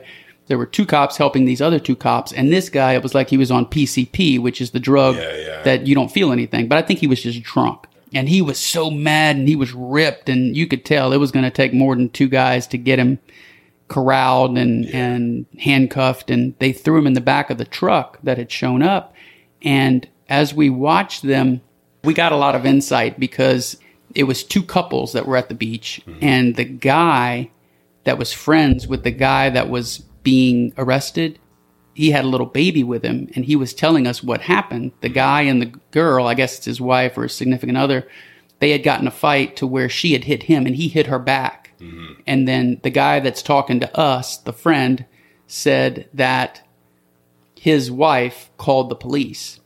So they're probably not friends anymore. Once they got his hands and his feet cuffed, they were kicking the shit out of him in the back of the truck. And as they drove off, the guy tells us, he says, they're going to take him to a place, an isolated place where nobody can see, beat the shit out of him even more, and then they're going to take him in. And I was like, wow. And this was at 10:45 in the morning. Oh, my gosh. Yeah, crazy. Was he swinging on the officers or anything like that? Or no, he was just really struggling he was trying to get out of the handcuffs, and he was on his back and throwing his legs up. Yeah. So I guess because they were trying to cuff his legs. Yeah. And I was just like, oh God, we've never seen anything like this before. Yeah. It was right on, so we're staying at 5th and 38th. So it was on probably close to 5th and 42nd, maybe 2 blocks over. There's an entrance to the beach right there, and it was 2 blocks up. Crazy. 5th and 38. Oh, okay, yeah. Yeah, so I'm 2 blocks right now, and then a half block over. Then. You are? Okay. Yeah, because I'm on 40. Okay. 20. Okay. So, the other day I went to the beach and just walked over to 38, walked straight down, and then I was at the beach. So. This is a great location. So we're used to going to Mega. We used to stay at Anna Suites a lot, that area. Yeah. But this is way better. Yeah, I was actually past the highway. Oh my goodness. Yeah, before I was past the highway 3 blocks. I've never been on the other side of the highway. And I walked I won't walked go here every day. Wow. Yeah. See, to me, that's the other side of the tracks. Yeah, it was the other side of the tracks. It's all like locals for the most part. Where I stayed, it was a new development. The guy's from, he's Mexican descent, but actually born in Mexico, but raised in Minnesota. And like spoke perfect English, and he's a big fight fan. So we watched the fights together. Oh, cool. But he owned this complex that had, I think, 8 units, 8 suites. And I bet that was modern, like $500 a month or something like that. No, it was actually, it was more expensive than really? that. So it was $1,000 for a bachelor, $1,500 for a 1-bedroom. No shit. But really nice. Like when I tell you, like, I'll bet. Yeah. Could you see the water from the roof? No. No. That's how far you're here. It's on the other side of the highway, 4 blocks. So how many blocks 60. is it to the highway? The highway is like 50th Avenue. So for listeners, the beach in Playa del Carmen, there's a 1, and then it starts 5, 10, 15, 20, 25, 30, all the way to, you're saying 55? Yeah, I was at 55, but it continues. Oh, really? There's another Evolve Fitness gym. Okay. That's on that side, and it's on 90th. Oh, wow. 90th Avenue. So I would go to that one from time to time. Okay. But it was kind of like equal distance, like walking down this way or walking up west. Interesting. But I would be drained. I'd sweat I'd probably lose 3-4 pounds of water and then be at the gym, rehydrate, work out. Yeah. When you're outside here between 10 and 4, you look for shade to walk in. Yeah. Because it's concrete everywhere. Yeah. It hurts. Yeah. It hurts. But 55, you're saying, is the main highway? Yeah. I actually think it's 50. 50. Okay. Yeah. 50 is the main highway. So that's 10 blocks from the water, roughly. Yeah. Okay. And it's average blocks. It's not like giant New York City blocks. No. Just trying to give listeners a feel. So we're an hour south of Cancun. And if you went an hour further south, you'd go to Tulum, which I haven't been in a while, but from what I understand has really come up as far as development. Say that's a place where you want to, I mean, especially last year where you wanted to have invested. We'll see what happens out there. I think it'll just continue to grow. But I don't know what's happening with the U.S. economy and like the dollar and its buying power and stuff. But if Americans stop coming here if less Americans are interested in coming down to Mexico to vacation, then that's injecting less money into the economy here. Which that's happening. I would assume would influence the real estate market over here. Sure. Right now, things are getting expensive here. Really? Yeah. I've been telling friends, like, oh, yeah, this place, we're renting this place for $1,500 or $1,600 a month. And they're like, what? I was getting that for $850 or $1,000. Yeah, that's really? true. Yeah. And even people I know who are local are like, yeah, you got to get in now. I started coming in 2015, and things have nearly doubled, it feels like. Yeah, there you go. And it used to be, as you moved away from 5th, everything got cheaper. Now you got to get to basically like 30th before things get cheaper. Oh, yeah. I mean, where I was staying was a lot nicer. When you get inside, it felt like it was an apartment in Toronto, like a high-rise in Toronto. Like, wow. You did a good job of outfitting the place, but it wasn't. I'm paying the same price downtown, like Central, or where we are here, and it's a lot bigger. But it's older. Yeah, it's older. Do you have a rooftop pool where you are? There, I didn't have a rooftop pool. And you're in a studio or a one-bedroom? One bedroom. Yeah. So I was in studio at the other place, like nothing else was available at the time. Mm-hmm. And then when the one-bedroom became available, it was just like, I was kind of tired of walking all that way. Had I brought a scooter with me or bought a scooter or a bike, then I probably would have stayed. But I have an electric scooter that I had in Miami, and I shipped it to Toronto. So I have one of those Bugatti scooters. Oh, yeah? That's waiting for me, yeah. I love renting scooters. I've done it in Dubrovnik and Phuket, Thailand. I've done it in Bali, of course. Yeah. It's not dangerous like I thought it would be. Well, Croatia? You say? Dubrovnik, Croatia. Yeah. I've rented a scooter. My friend that I went with there actually wrecked his scooter. Oh. Yeah, he did a too sharp a turn and hurt his ribs and had to go to the hospital. And, oh, wow. Yeah, so they can be dangerous, but as long as, I was taking it so easy because it was my first time, actually. But ever since then, renting a scooter in Thailand is like a necessity. Yeah. Or Vietnam or one of those places. Yeah. And everybody does it. Scoots, We had a little scooter gang in Miami. A bunch of us bought those Bugatti scooters. Yeah. And, we were just having a good time. Some of the best nights, just grab the scooter. We're in Edgewater, and we would just scoot over into Wynwood, which is like Quinta. It's like Fifth, like where all the clubs are and stuff. In Wynwood, it used to be people who are strung out would go and hang out and do drugs. Now it's like popping as like the spot where everybody, you want to go shopping, get some good stuff, or you want to go to a club, or you want to get some good food. It's all in the same area. So the foot traffic there is unbelievable. It's like there's a parade every day kind of thing. That's how it feels like. So we would just grab our scooters and scoot through there, and you just see people, talk to people, whatever. It's just, even people watch. And this is what, 2022?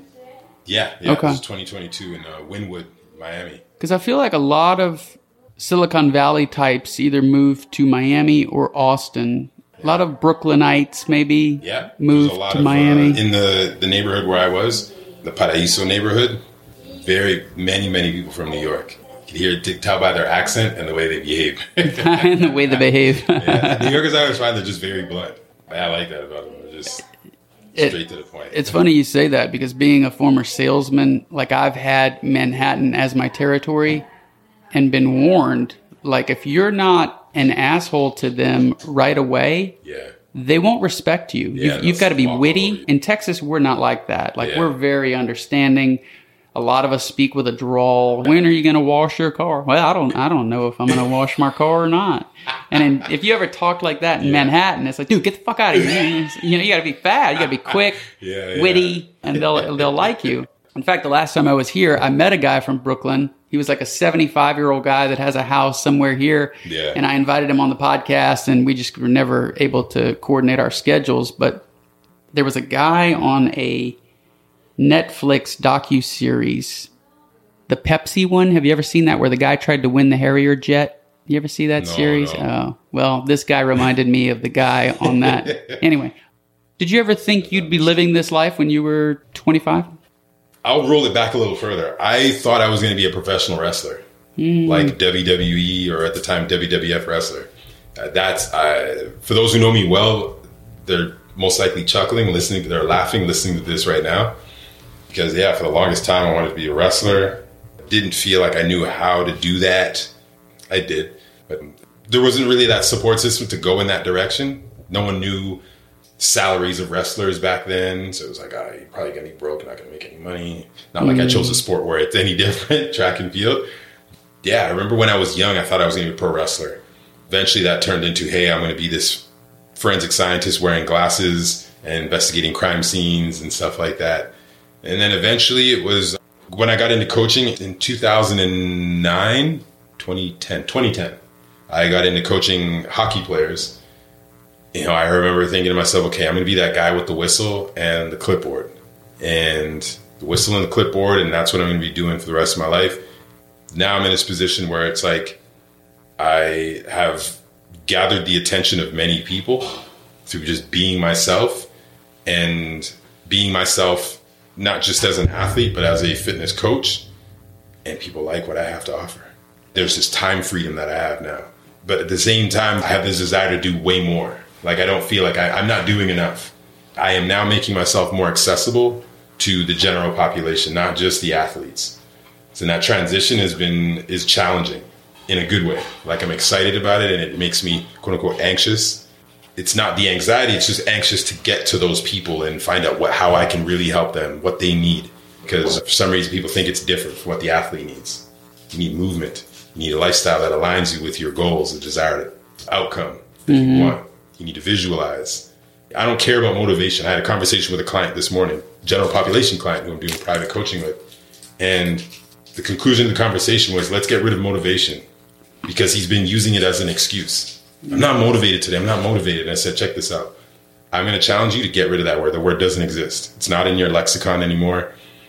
We're going to forget that, and we're going to use the word discipline, because motivation seems to be an excuse, or unmotivated. It's like, no, it's the discipline. Remind yourself that you're dedicated to this, and you need discipline to do that. It sucks to say this, but I don't care if you enjoy it. I don't care if you don't enjoy this. I want you to enjoy the bigger picture for the most part, or at least be so enticed and incentivized by the identity you're going to have as you get closer to to the end result or the outcome.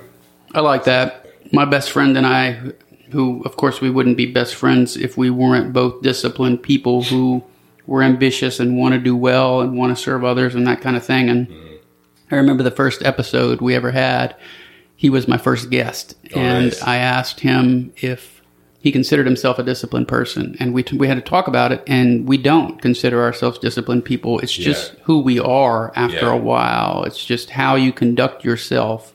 And we've talked about that so much on the podcast that I won't go off on that tangent. But one thing you said earlier that resonated with me was what you do in the morning, how you make yourself laugh. So I have something, it's a 10-minute meditation on Spotify that I found and started using in the morning before you get out of bed. And everybody talks about morning routines, and I've never been super big on them, especially after I had my child. I had to change everything. Anyway, this 10-minute guided meditation, she talks you through like wiggling your fingers and wiggling your toes and moving your hips side to side before you wake up and picture what you want your day to be. And then you breathe in the positive energy. And I know that sounds food of a bunch of people listening, but it makes you giggle that you're doing this. Yeah. And I've sent it to clients and they're doing it now too. And so then we can have a laugh just exactly like you're talking about. And then I have this other client who's like, he just crossed 100 straight days of journaling. In his journal, he writes 3 things that he's grateful for every day. Nice. You know what that can do for somebody? Yeah. Do you have a meditation practice? Yeah, my meditation practice is like my visualization. Okay. So, and that's like a very intimate moment for me, or those are intimate moments for me where it's like I'm dialed in. And the way I dial into that is like comparable to like how I feel, the arousal, the excitement, how I feel when I was sprinting. You know, like for a big race, I'll recreate that feeling so that it's more than just imagery. It's like I can smell it, taste it, feel it. My heart's racing for it. We have a lot in common. Yeah, and then that's like where it's really rich versus like I'm watching it. I just need more sensory input with the visualization, and I find that that's the way that I manifest. There was a period where I felt stuck. Like I was in Edmonton, living this comfortable life. I'll tell you, I'll swear when I say it, I fucking loved my clients, like every single one of them. I got to pick and choose who I worked with, and I would say this all the time. I am so, quote unquote, lucky to have this tribe that I have of like every single, even the little kids who I was coaching, like every single one of them had like a rich relationship with them. For example, one day something happened and I remember just feeling so down, and it was just like someone physically not doing well in my family. And I was just like, man, I was like worried. I went to work and it was like, I almost was in tears because I was just so happy to see these people. Like I felt down. So it was like this, usually I'd show up to work and I'd already be on a high. But I was just down here, and I showed up to work, and it just pulled me right back to where I usually was. And it was like, holy crap. Like that feeling that I had was like, man. A lot of it's interaction with people. Yeah. Like my dad retired and was home for 6 months. He couldn't take it anymore. And he went and worked at a pool supply store selling like a pool supply, like maintenance store. But it just enabled him to interact with people who came into the store, and that was all he needed. Yeah. He probably works 25 hours a week if I had to guess. But my dad is somebody who needs that interaction. Yeah. I feel like I'm one of those people. Like that, yeah. Like when I switched to the online thing, there was a period where it was just like the interactions shifted big time. Yep. And I'm like, okay, I'm working on the computer. I'm creating these digital products that are helping people. I'm not talking to many people right now. And things got a little bit weird, but it's changed. When we're in Houston, I have friends, we're deliberate about having lunch with each other. Nice. Because it's so important. You know, the regrets of the dying, it's always, I didn't maintain my relationships. Yeah. And we can see it in our fathers. I don't know if your dad is the same way, but they don't have nearly as many friends as you and I will have when we're their age. And social media, of course, helps, but they just didn't. Well, they didn't have studies to show that maintaining relationships is so important at the end of life. Yeah. So what does it cost you to live here roughly? Like if somebody wanted to move here that's, let's say, late 20s and work from home from here, average what are these? Range? I eat a lot. Or how about this? compared to most, I'll bet my food bills can be pretty I can see that. So yeah. it's like I'm spending the easy rate, like spending about $3,000 a month on groceries. Oh my God. Yeah. Wow. Yeah. So that's 3 visits to Sam's Club, and each time spending quite a bit. That's a discount wholesaler. And just ripping through the food. And I don't eat as much as I did when I was in Miami. I was 245 pounds in Miami. So I really ripped through food. And I try not to eat out and prepare most of my food at home, which is another reason why the dating thing doesn't go so well. Yeah. I have some food restrictions, like dairy. Me and dairy don't agree a lot, and there's dairy in almost everything out here, that I find. So that, and then rent, let's say $1,500 to $2,000, and I'm talking Canadian dollars, so excuse me. I guess whatever. Let's say $1,500 US, and then $2,500 or $2,300 USD on food. So you could live here well on nobody eats on food.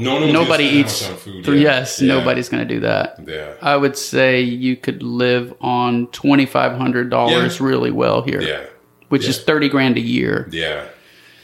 So that's the thing, the quality of life here, like, it's pretty cool here. Yeah. It's pretty cool, like, especially with you being this close to the water, to the beach. Mm-hmm. I mean, it does get pretty hot, but you can run into the shade, or you can get home into the AC.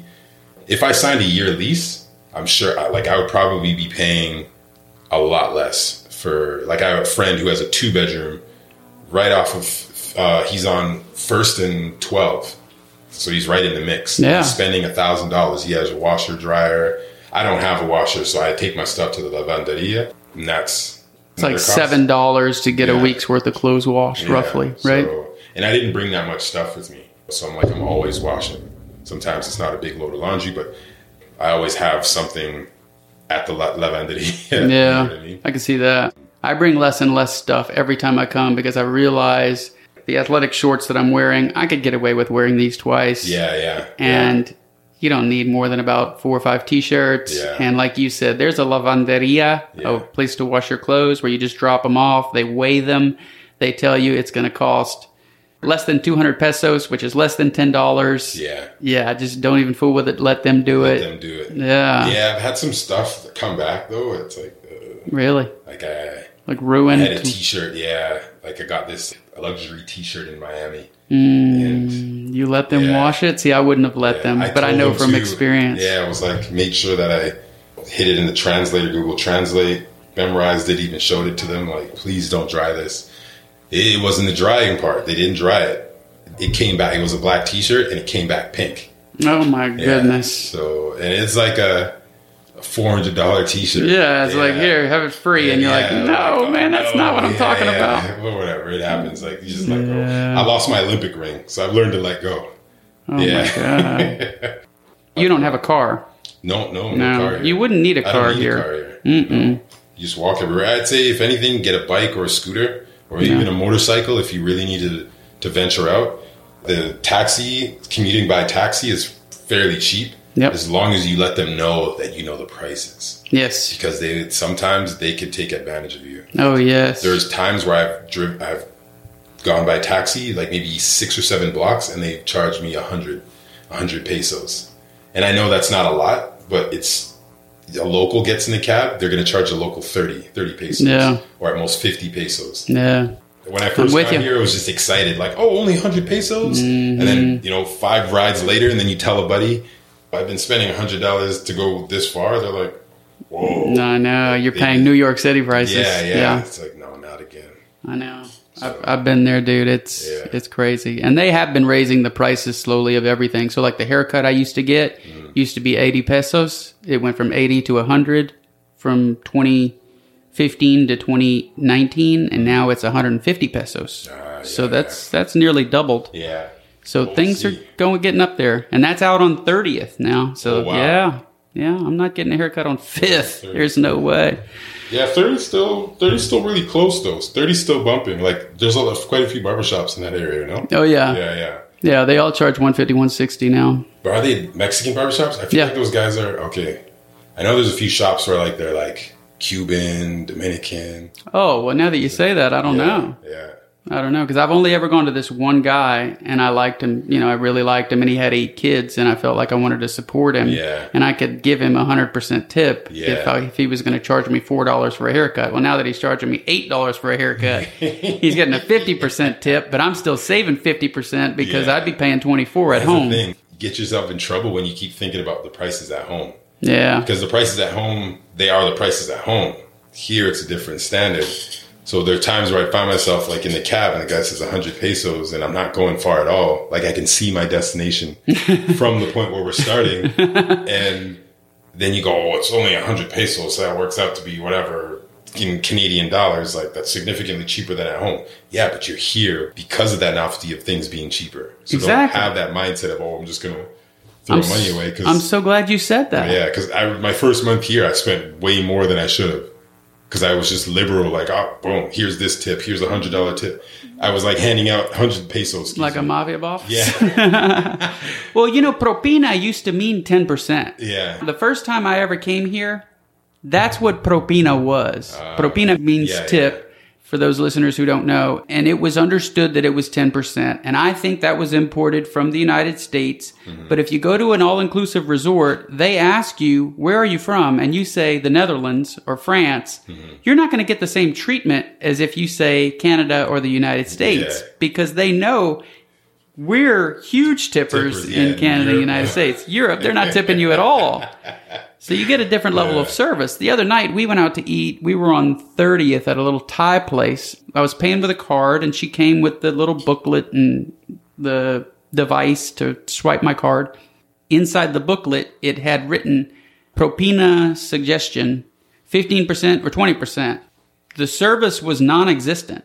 They didn't do anything. And I said 10%.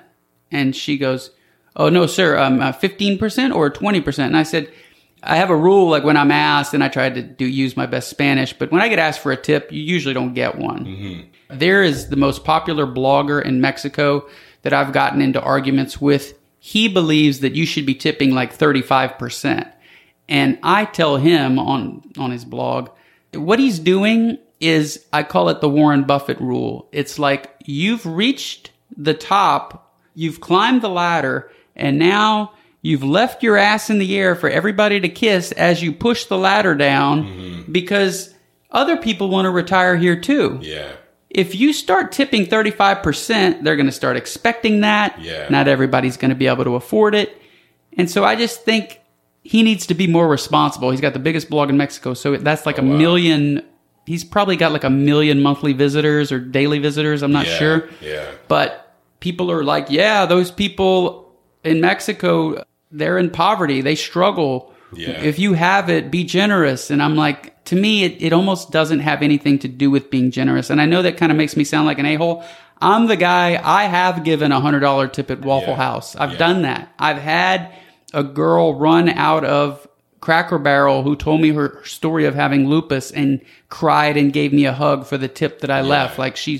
But I have another side of me that's like, don't ask for a tip. Don't suggest 15%, you know? Offer it based on how things went. Yeah, I totally agree with you. It was at Mr. Sushi and same thing. This was a little bit different. The gentleman at Mr. Sushi was like there all the time, checking in on us, made some jokes, helped me with my Spanish, and it was a good interaction. And when it came time, I looked at the bill and it had 10, 15, 20%, you know, and he like pointed, huh? You know, and I'm like, the 20. You know, this guy was awesome. Had he not asked, like, you know, my decision would probably have been the same for the 20. So he was really nice. I've been to some places where I'm like, I'm good to pay exactly what it costs for me to eat that food and leave. You know, because like, I didn't even know anybody was working there kind of thing. Right. You know? That's how this place was. Yeah, exactly. I didn't know who my waitress was. Yeah.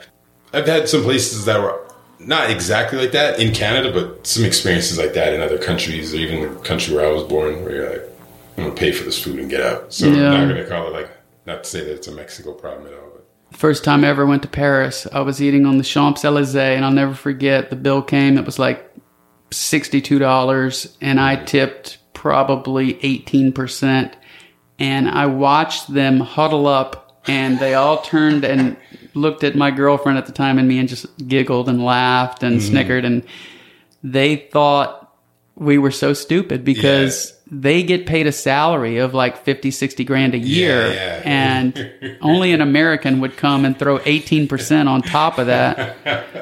So, I love it. That's actually a place, that's like my home away from home is Paris. Really? Yeah. You've been there a lot? Yeah, I love that place. Really? Yeah. See, I do not. Yeah, I speak French. Oh, that helps. I'm fluent. I don't know. There's something about Paris. Really? And the best part is anytime I get there, they open my passport and they look at my last name, which is Paris. And they're like, oh, you're home. Yeah, that makes sense. Yeah. God, it's weird to hear you say that, though, because my wife wants to know when we're going to go to Paris. And you know what I tell her? This is a-hole of me, but I tell her on our honeymoon. Yeah. We already had our honeymoon, but maybe 10-year anniversary. I don't know. But I think Paris stinks. I think it's dirty. I think the people can be rude. I do like the architecture, but I've also done it once. And I feel like once you've done it once, you've done it enough. But the flip side of that coin is that you could spend all day in the Musée d'Orsay. Yeah. I could. Like Impressionism, I like that a lot. Yeah. And I'll never get through the Louvre. There's so much to see. Yeah, there's so much to see. Yes. Like I haven't been to Versailles. I haven't been to Jim Morrison's grave. Yeah. But I'm not dying to do those things. I'd rather go other places too, like outside of Paris, outside of Paris. Say France in general, like Saint-Tropez is really nice, Nice, Cannes. I had a really good time in a remote area, southern France, called the Côte d'Azur, or Bouliquis, Saint-Raphaël. I've heard of all these places. So I'm going to hit you up next time. If my wife ever wins the argument and we go, I'm going to hit you up for some places to go. I had such a good time there. And I'm a big fan of new style hip hop dance. Okay. But period, just dance in general, contemporary, ballet a bit, but more new style hip hop and contemporary, because it's like it almost seems like it's a hip hop dance has meshed with contemporary to create this new style. And it's the leaders of that style are in France. Wow. And they have a tournament called Juste Debout. And it's like the World Series of Dance that takes place over there. So I've become a big fan of a lot of the dancers who compete in these leagues. No, I could see you killing that. And I saw that post where you blocked out the front area where you're, and I knew you were an ass man by the way that you held your hands out. You held them out as like 20. As far as you could reach. And I'm like, well, you got to have a serious ass to dance with somebody.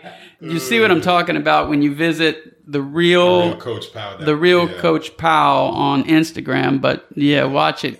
What is it you're doing? I forget. The dance? Preparing for something like a Caribbean. Oh yeah, it's an event called Caravana. It's like a carnival that they have it in all over the world. There's the one that I'm going to in the near future is in Toronto. Okay. It's called Caravana.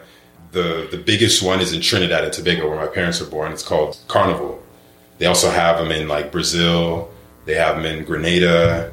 There's one in Miami. It takes place in October. I was there for that one.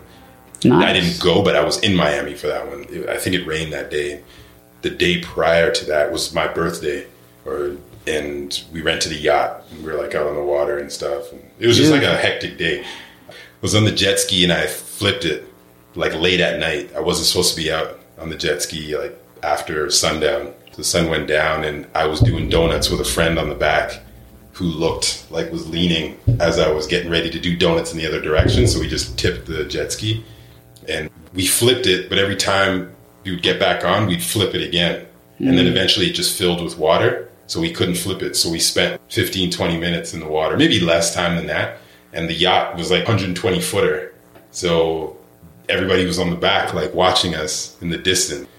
By the time we turn around and get to them, it's going to take forever. Luckily, a couple were on their jet skis late, and they saw us and picked us up. But the craziest part is that, like a week later, I'm out at this park, I meet this girl, and she's like, I'm not walking in this park anymore, allowing my dog by the water. I said, why? She goes, I just saw a huge gator in the water. And I'm like, no way. It's the same body of water that we were in. And then every now and then I have friends who are either on the boat or know about that experience, send me videos of like, hey, they found gators in that spot. Gators or sharks swimming around in that area. And me and this guy were literally just like, just treading water in the dark. Dude, we have lived parallel lives. Yeah. So did you think you were going to die at any point? it was more of a disbelief that I was in the water, because that's my biggest fear. My biggest fear is like an open body of water and not being able to see the bottom or know what's in the water. Sure. We just started laughing. We were both like concerned for our safety, but we were laughing like, I can't believe this is... Like, you knew you'd make it because you were strong enough to flip it and everything. Yeah. Well, we'd flip it and then I'd get on and then he'd step on, boom, we'd go back. And that is funny. Yeah. At one point I thought to myself, I was like, should I just leave it and then come back? Yeah. Well, and you could hold on to it too. Right? Or did you have life vests on? Yeah, we had life vests on. Okay. All right. We had life vests on. Okay. Yeah. So the reason I mentioned parallel lives is because I was in the Zambezi River, which is the river that divides Zambia and Zimbabwe. Yeah. And this was the first time that I had ever whitewater rafted. And the guy who's in the back, local guy, looked at the guy that was at the front left of the boat. There were 6 or 8 of us in the boat. And then he's given instructions. He says, if you fall out of the boat, this is what you do. And they had taught us before we got in the boat what to do if you fall out, which is basically you walk the boat with your hands until you get to the end of it. And then that's where you come up. Obviously, it's kind of common sense, but they just want you to know if you've never whitewater rafted. And to whitewater raft for your first time in the Zambezi River is a big deal. I didn't know that, but this is level 4 rapids or whatever, which is high. So anyway, he stared at me as he's giving these directions, and I'm like, oh no, got a little nervous. Sure enough, as soon as we go, and this rapid must have been like 30, 40 yards long, we hit it, and it's like there must have been 2 rocks next to each other with a divot, like a crevice. And so it's like we smashed, and I came flying out and did a couple of turns to where I didn't know which way was up. And there was no feeling the boat. I'm feeling like, where's the boat?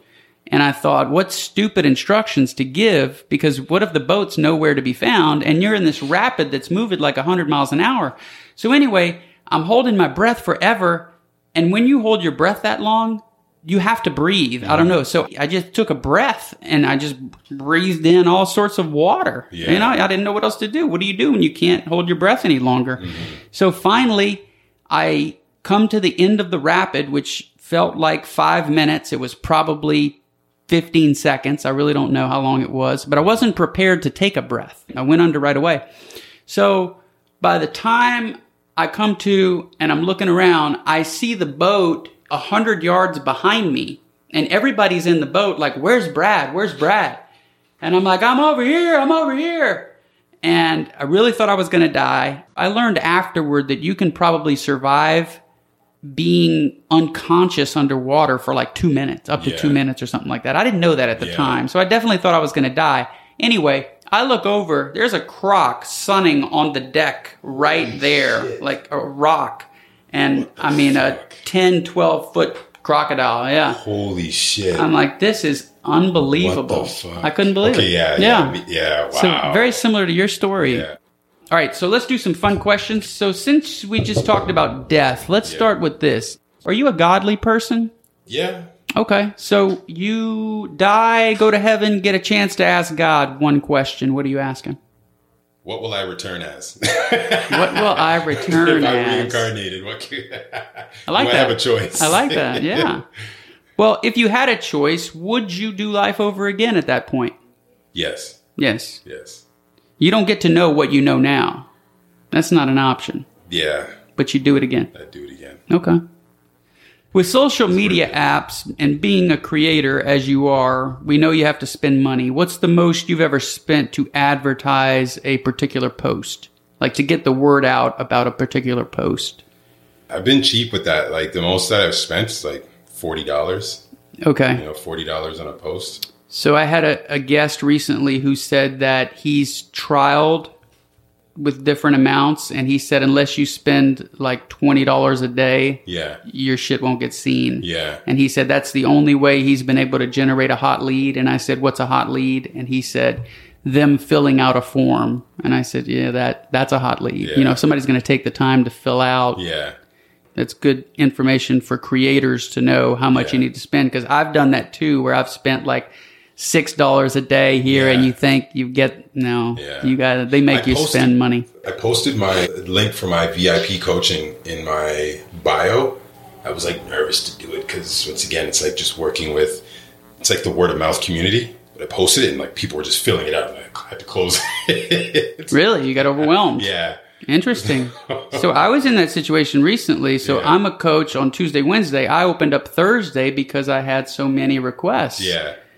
But that's tough to turn people away because you want to help everybody. I'm working on systems right now with a company just to be able to handle more people. That's where I'm at right now. Like delegating?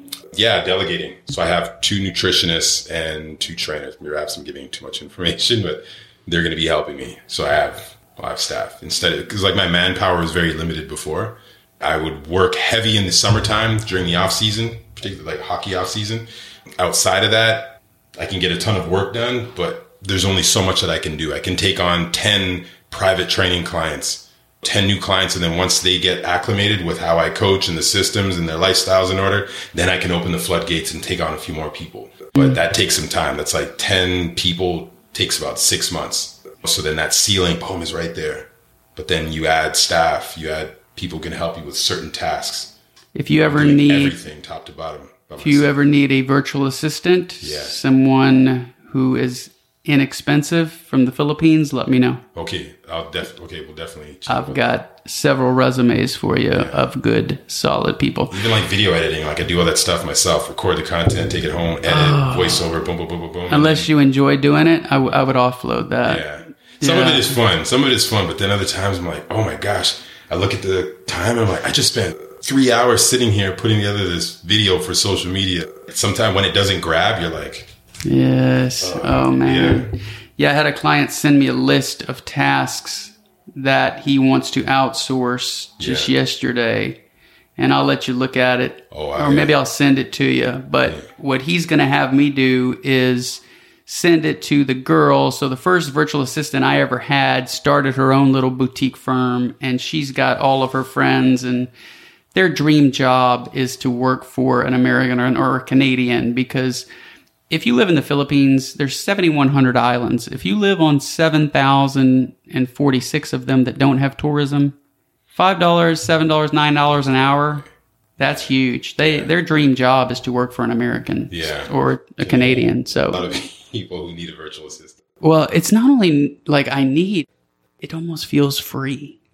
And to wake up in the morning and have it in your inbox is a beautiful thing, because they work on the other side of the world.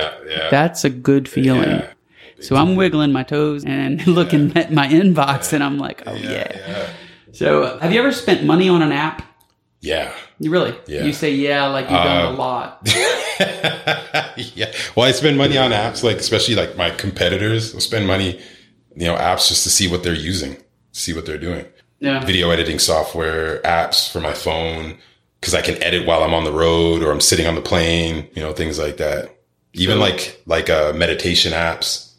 Calm, Headspace. Yeah. So it's like $12.99. Boom, take it. You know what? I've asked that question to more than one guest, and I've always thought to myself, I've never bought an app. And you just said meditation. I've bought meditation apps. Yeah, so it's like...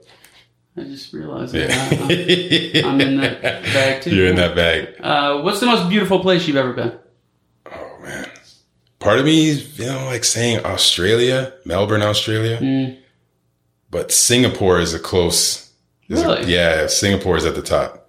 It was nice. That's so interesting, because my wife wanted to visit Singapore more than once, and we've skipped over it, like being in that area, because I don't want to. And the reason is because I have this sense that a lot of it is manufactured beauty. Yeah. Like fake fountains and fake trees. And is that... It's a bit of that. Yeah. It's a bit of that. I remember a very serene scene for me was going to the track every day and looking up at the jungle. And it was like, where do I ever see this? I'm at a track, this really nice track. I'm training and I look up. It looks like a rainforest looking down on me. And it was just beautiful. Every day that I go to the track, we'd go at 10 a.m. It would pour.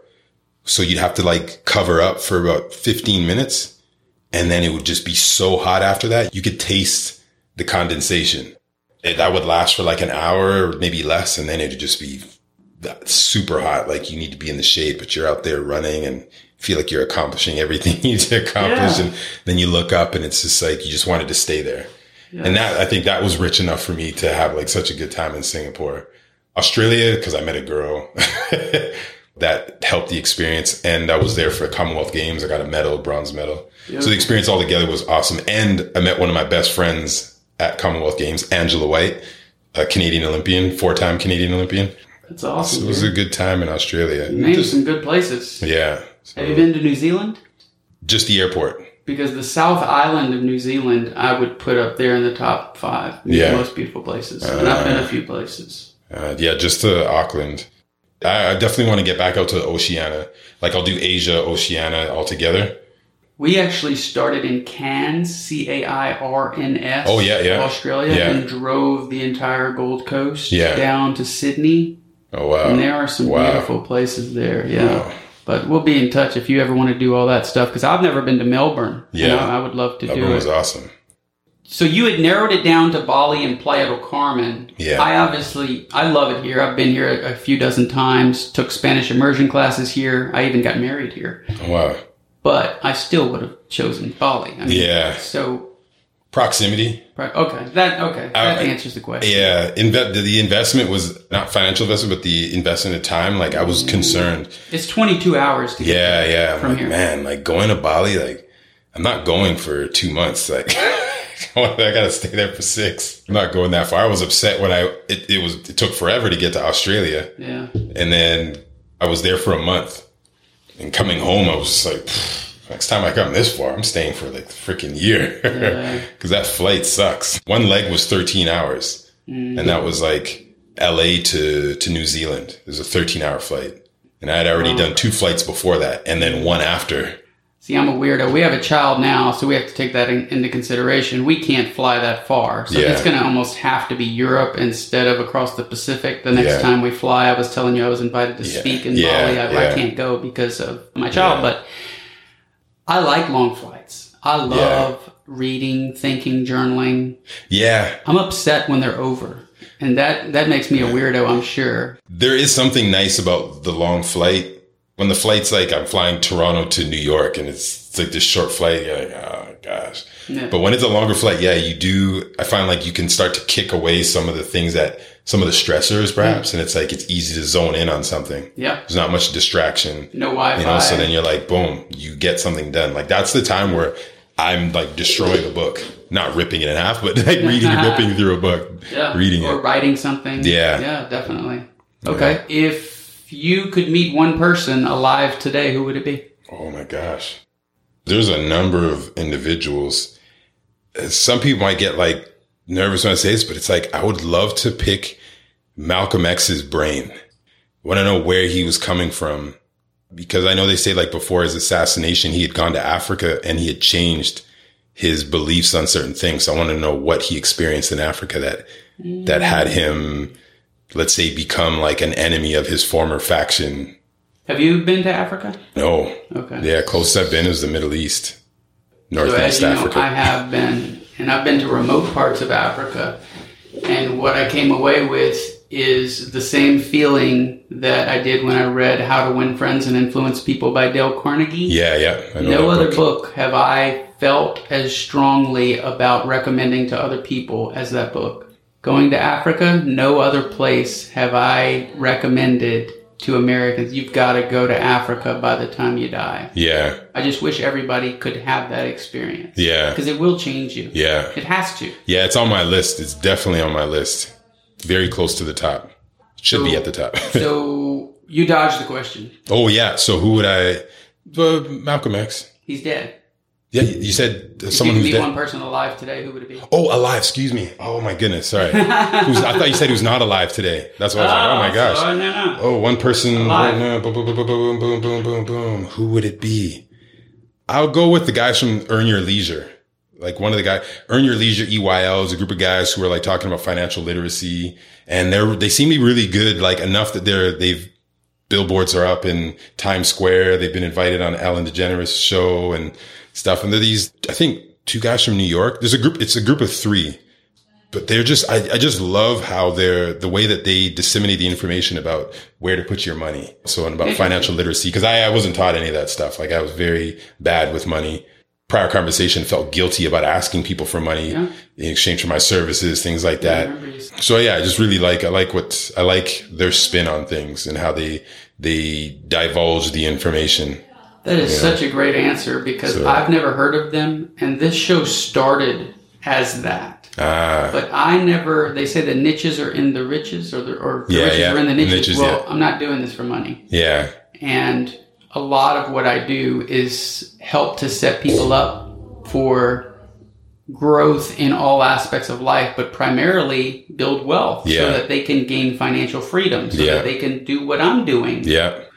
They're after time wealth is what they're after, not just money wealth. And time wealth to me means you wake up in the morning and you can do whatever you want with whoever you want for however long you want, etc. So the podcast has kind of expanded to encompass more things than just build wealth. It's more of a self-development podcast, I would say, because people get a lot of good information like what you just shared. That's great information. If I gave you $100,000 and you had to invest it in Spotify, Tesla, or Bitcoin, where are you putting the money?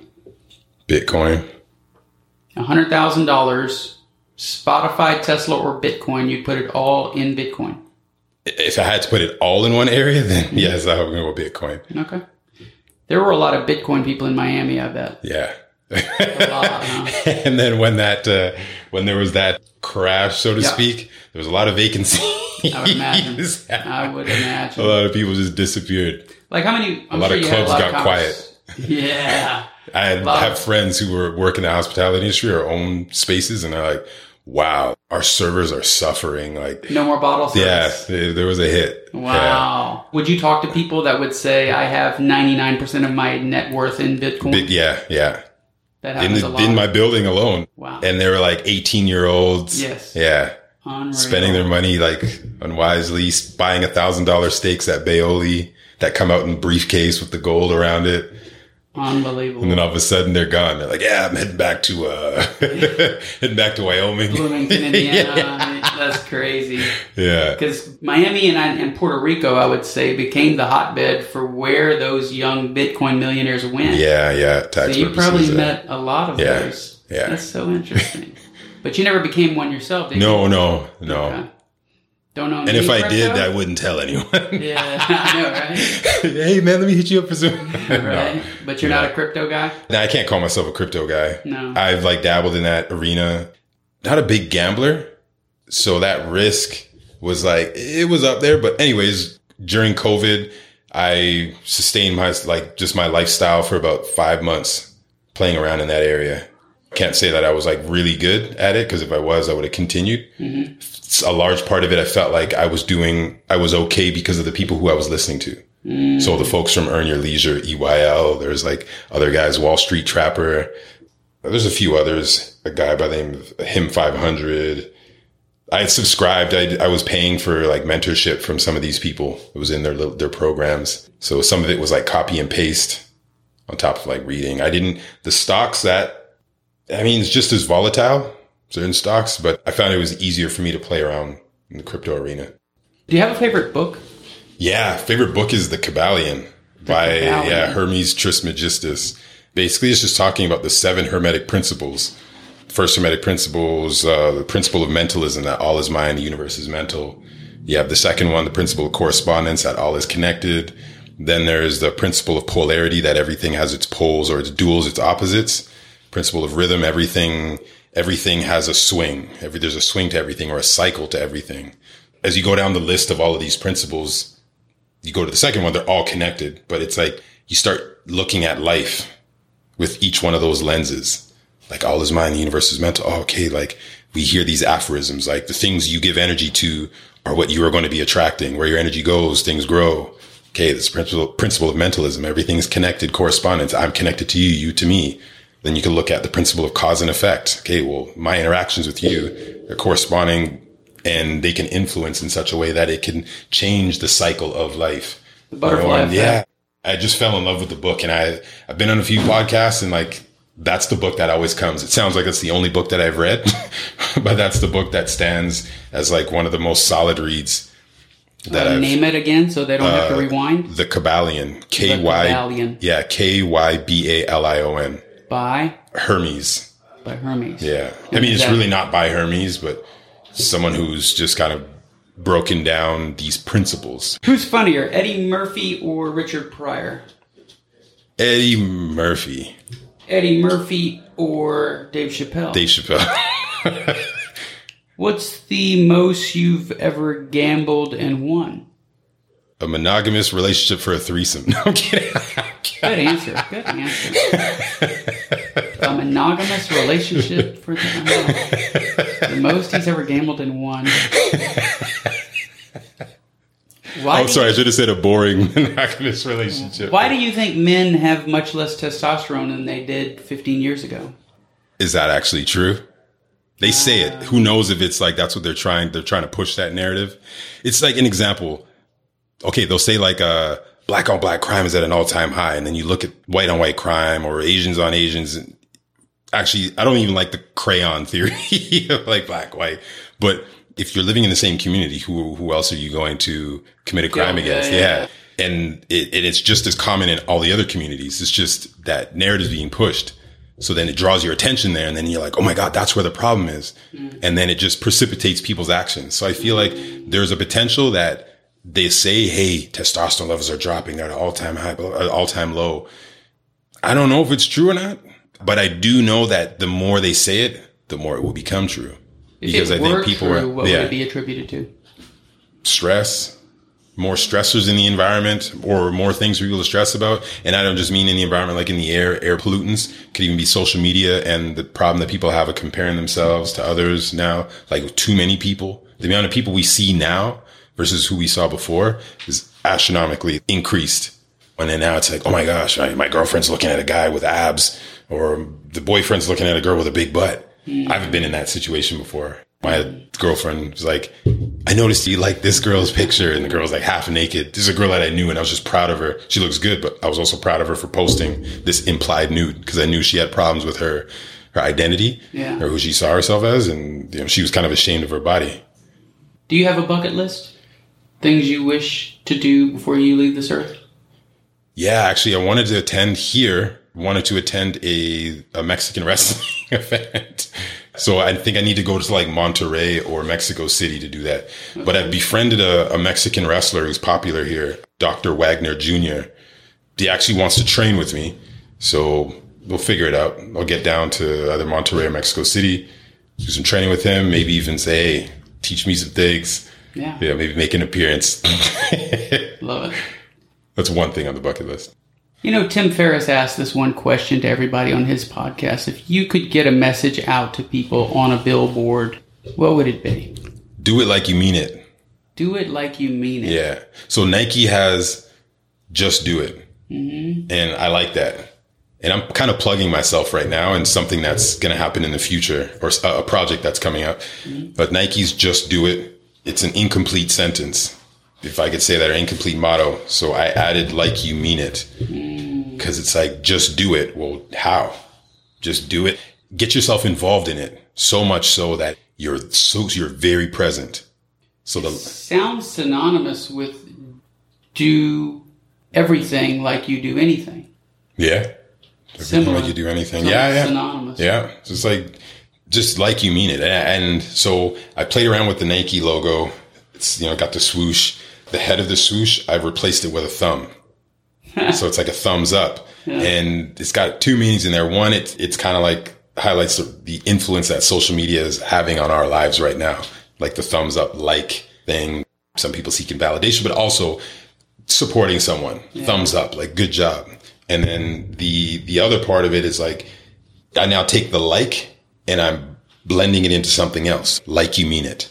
So do it like you mean it. Yeah. So Nike has just do it. And then I haven't used that in my graphics. I just have the thumb and it says like, and then you mean it. Love it. So instead of Nike, I've got a bunch of merch. Yeah. And I'm going to be dropping that soon. Oh, that's the side hustle you mentioned. Yeah. Very cool. I used to upcycle clothing and footwear. Like I would take vintage clothes and I would just give it new life. And I've had 3 fashion shows in Canada. Pretty good following. I've got a big NBA player who's a friend of mine who's promised to, or I shouldn't say promised, but is going to be wearing some of my stuff at some point. Very good. So he's in the playoffs right now. Have I heard of him?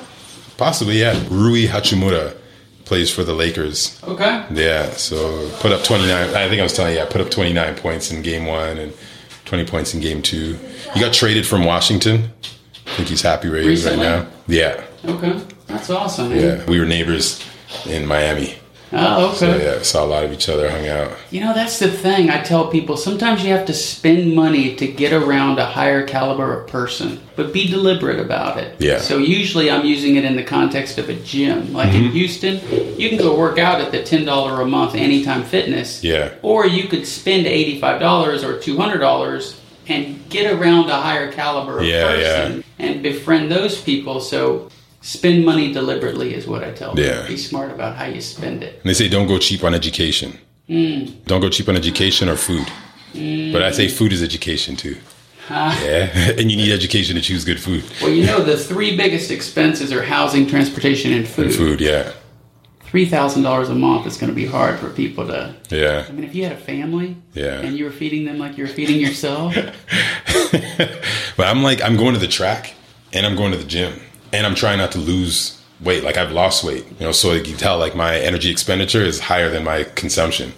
Yeah, you would have, it's easy for you to have a calorie deficit. Yeah. And you need to. Yeah. I'm, like, stabilized at 225, but I was, like, 235 and a bit malnourished before I arrived. Just because my life over the 2.5 weeks was pretty crazy between New York to Toronto and then eventually here. Like, it wasn't stable.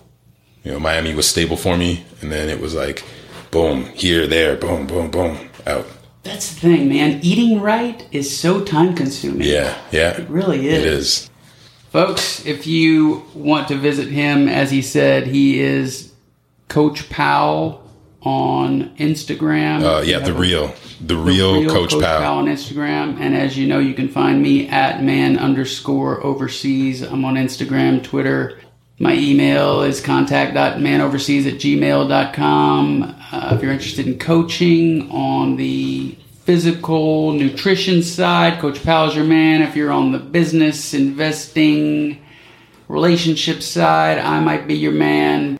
Check us out. We'd love to hear from you. Thank you, folks, for listening. I really appreciate it. I don't have a show without you. Thank you.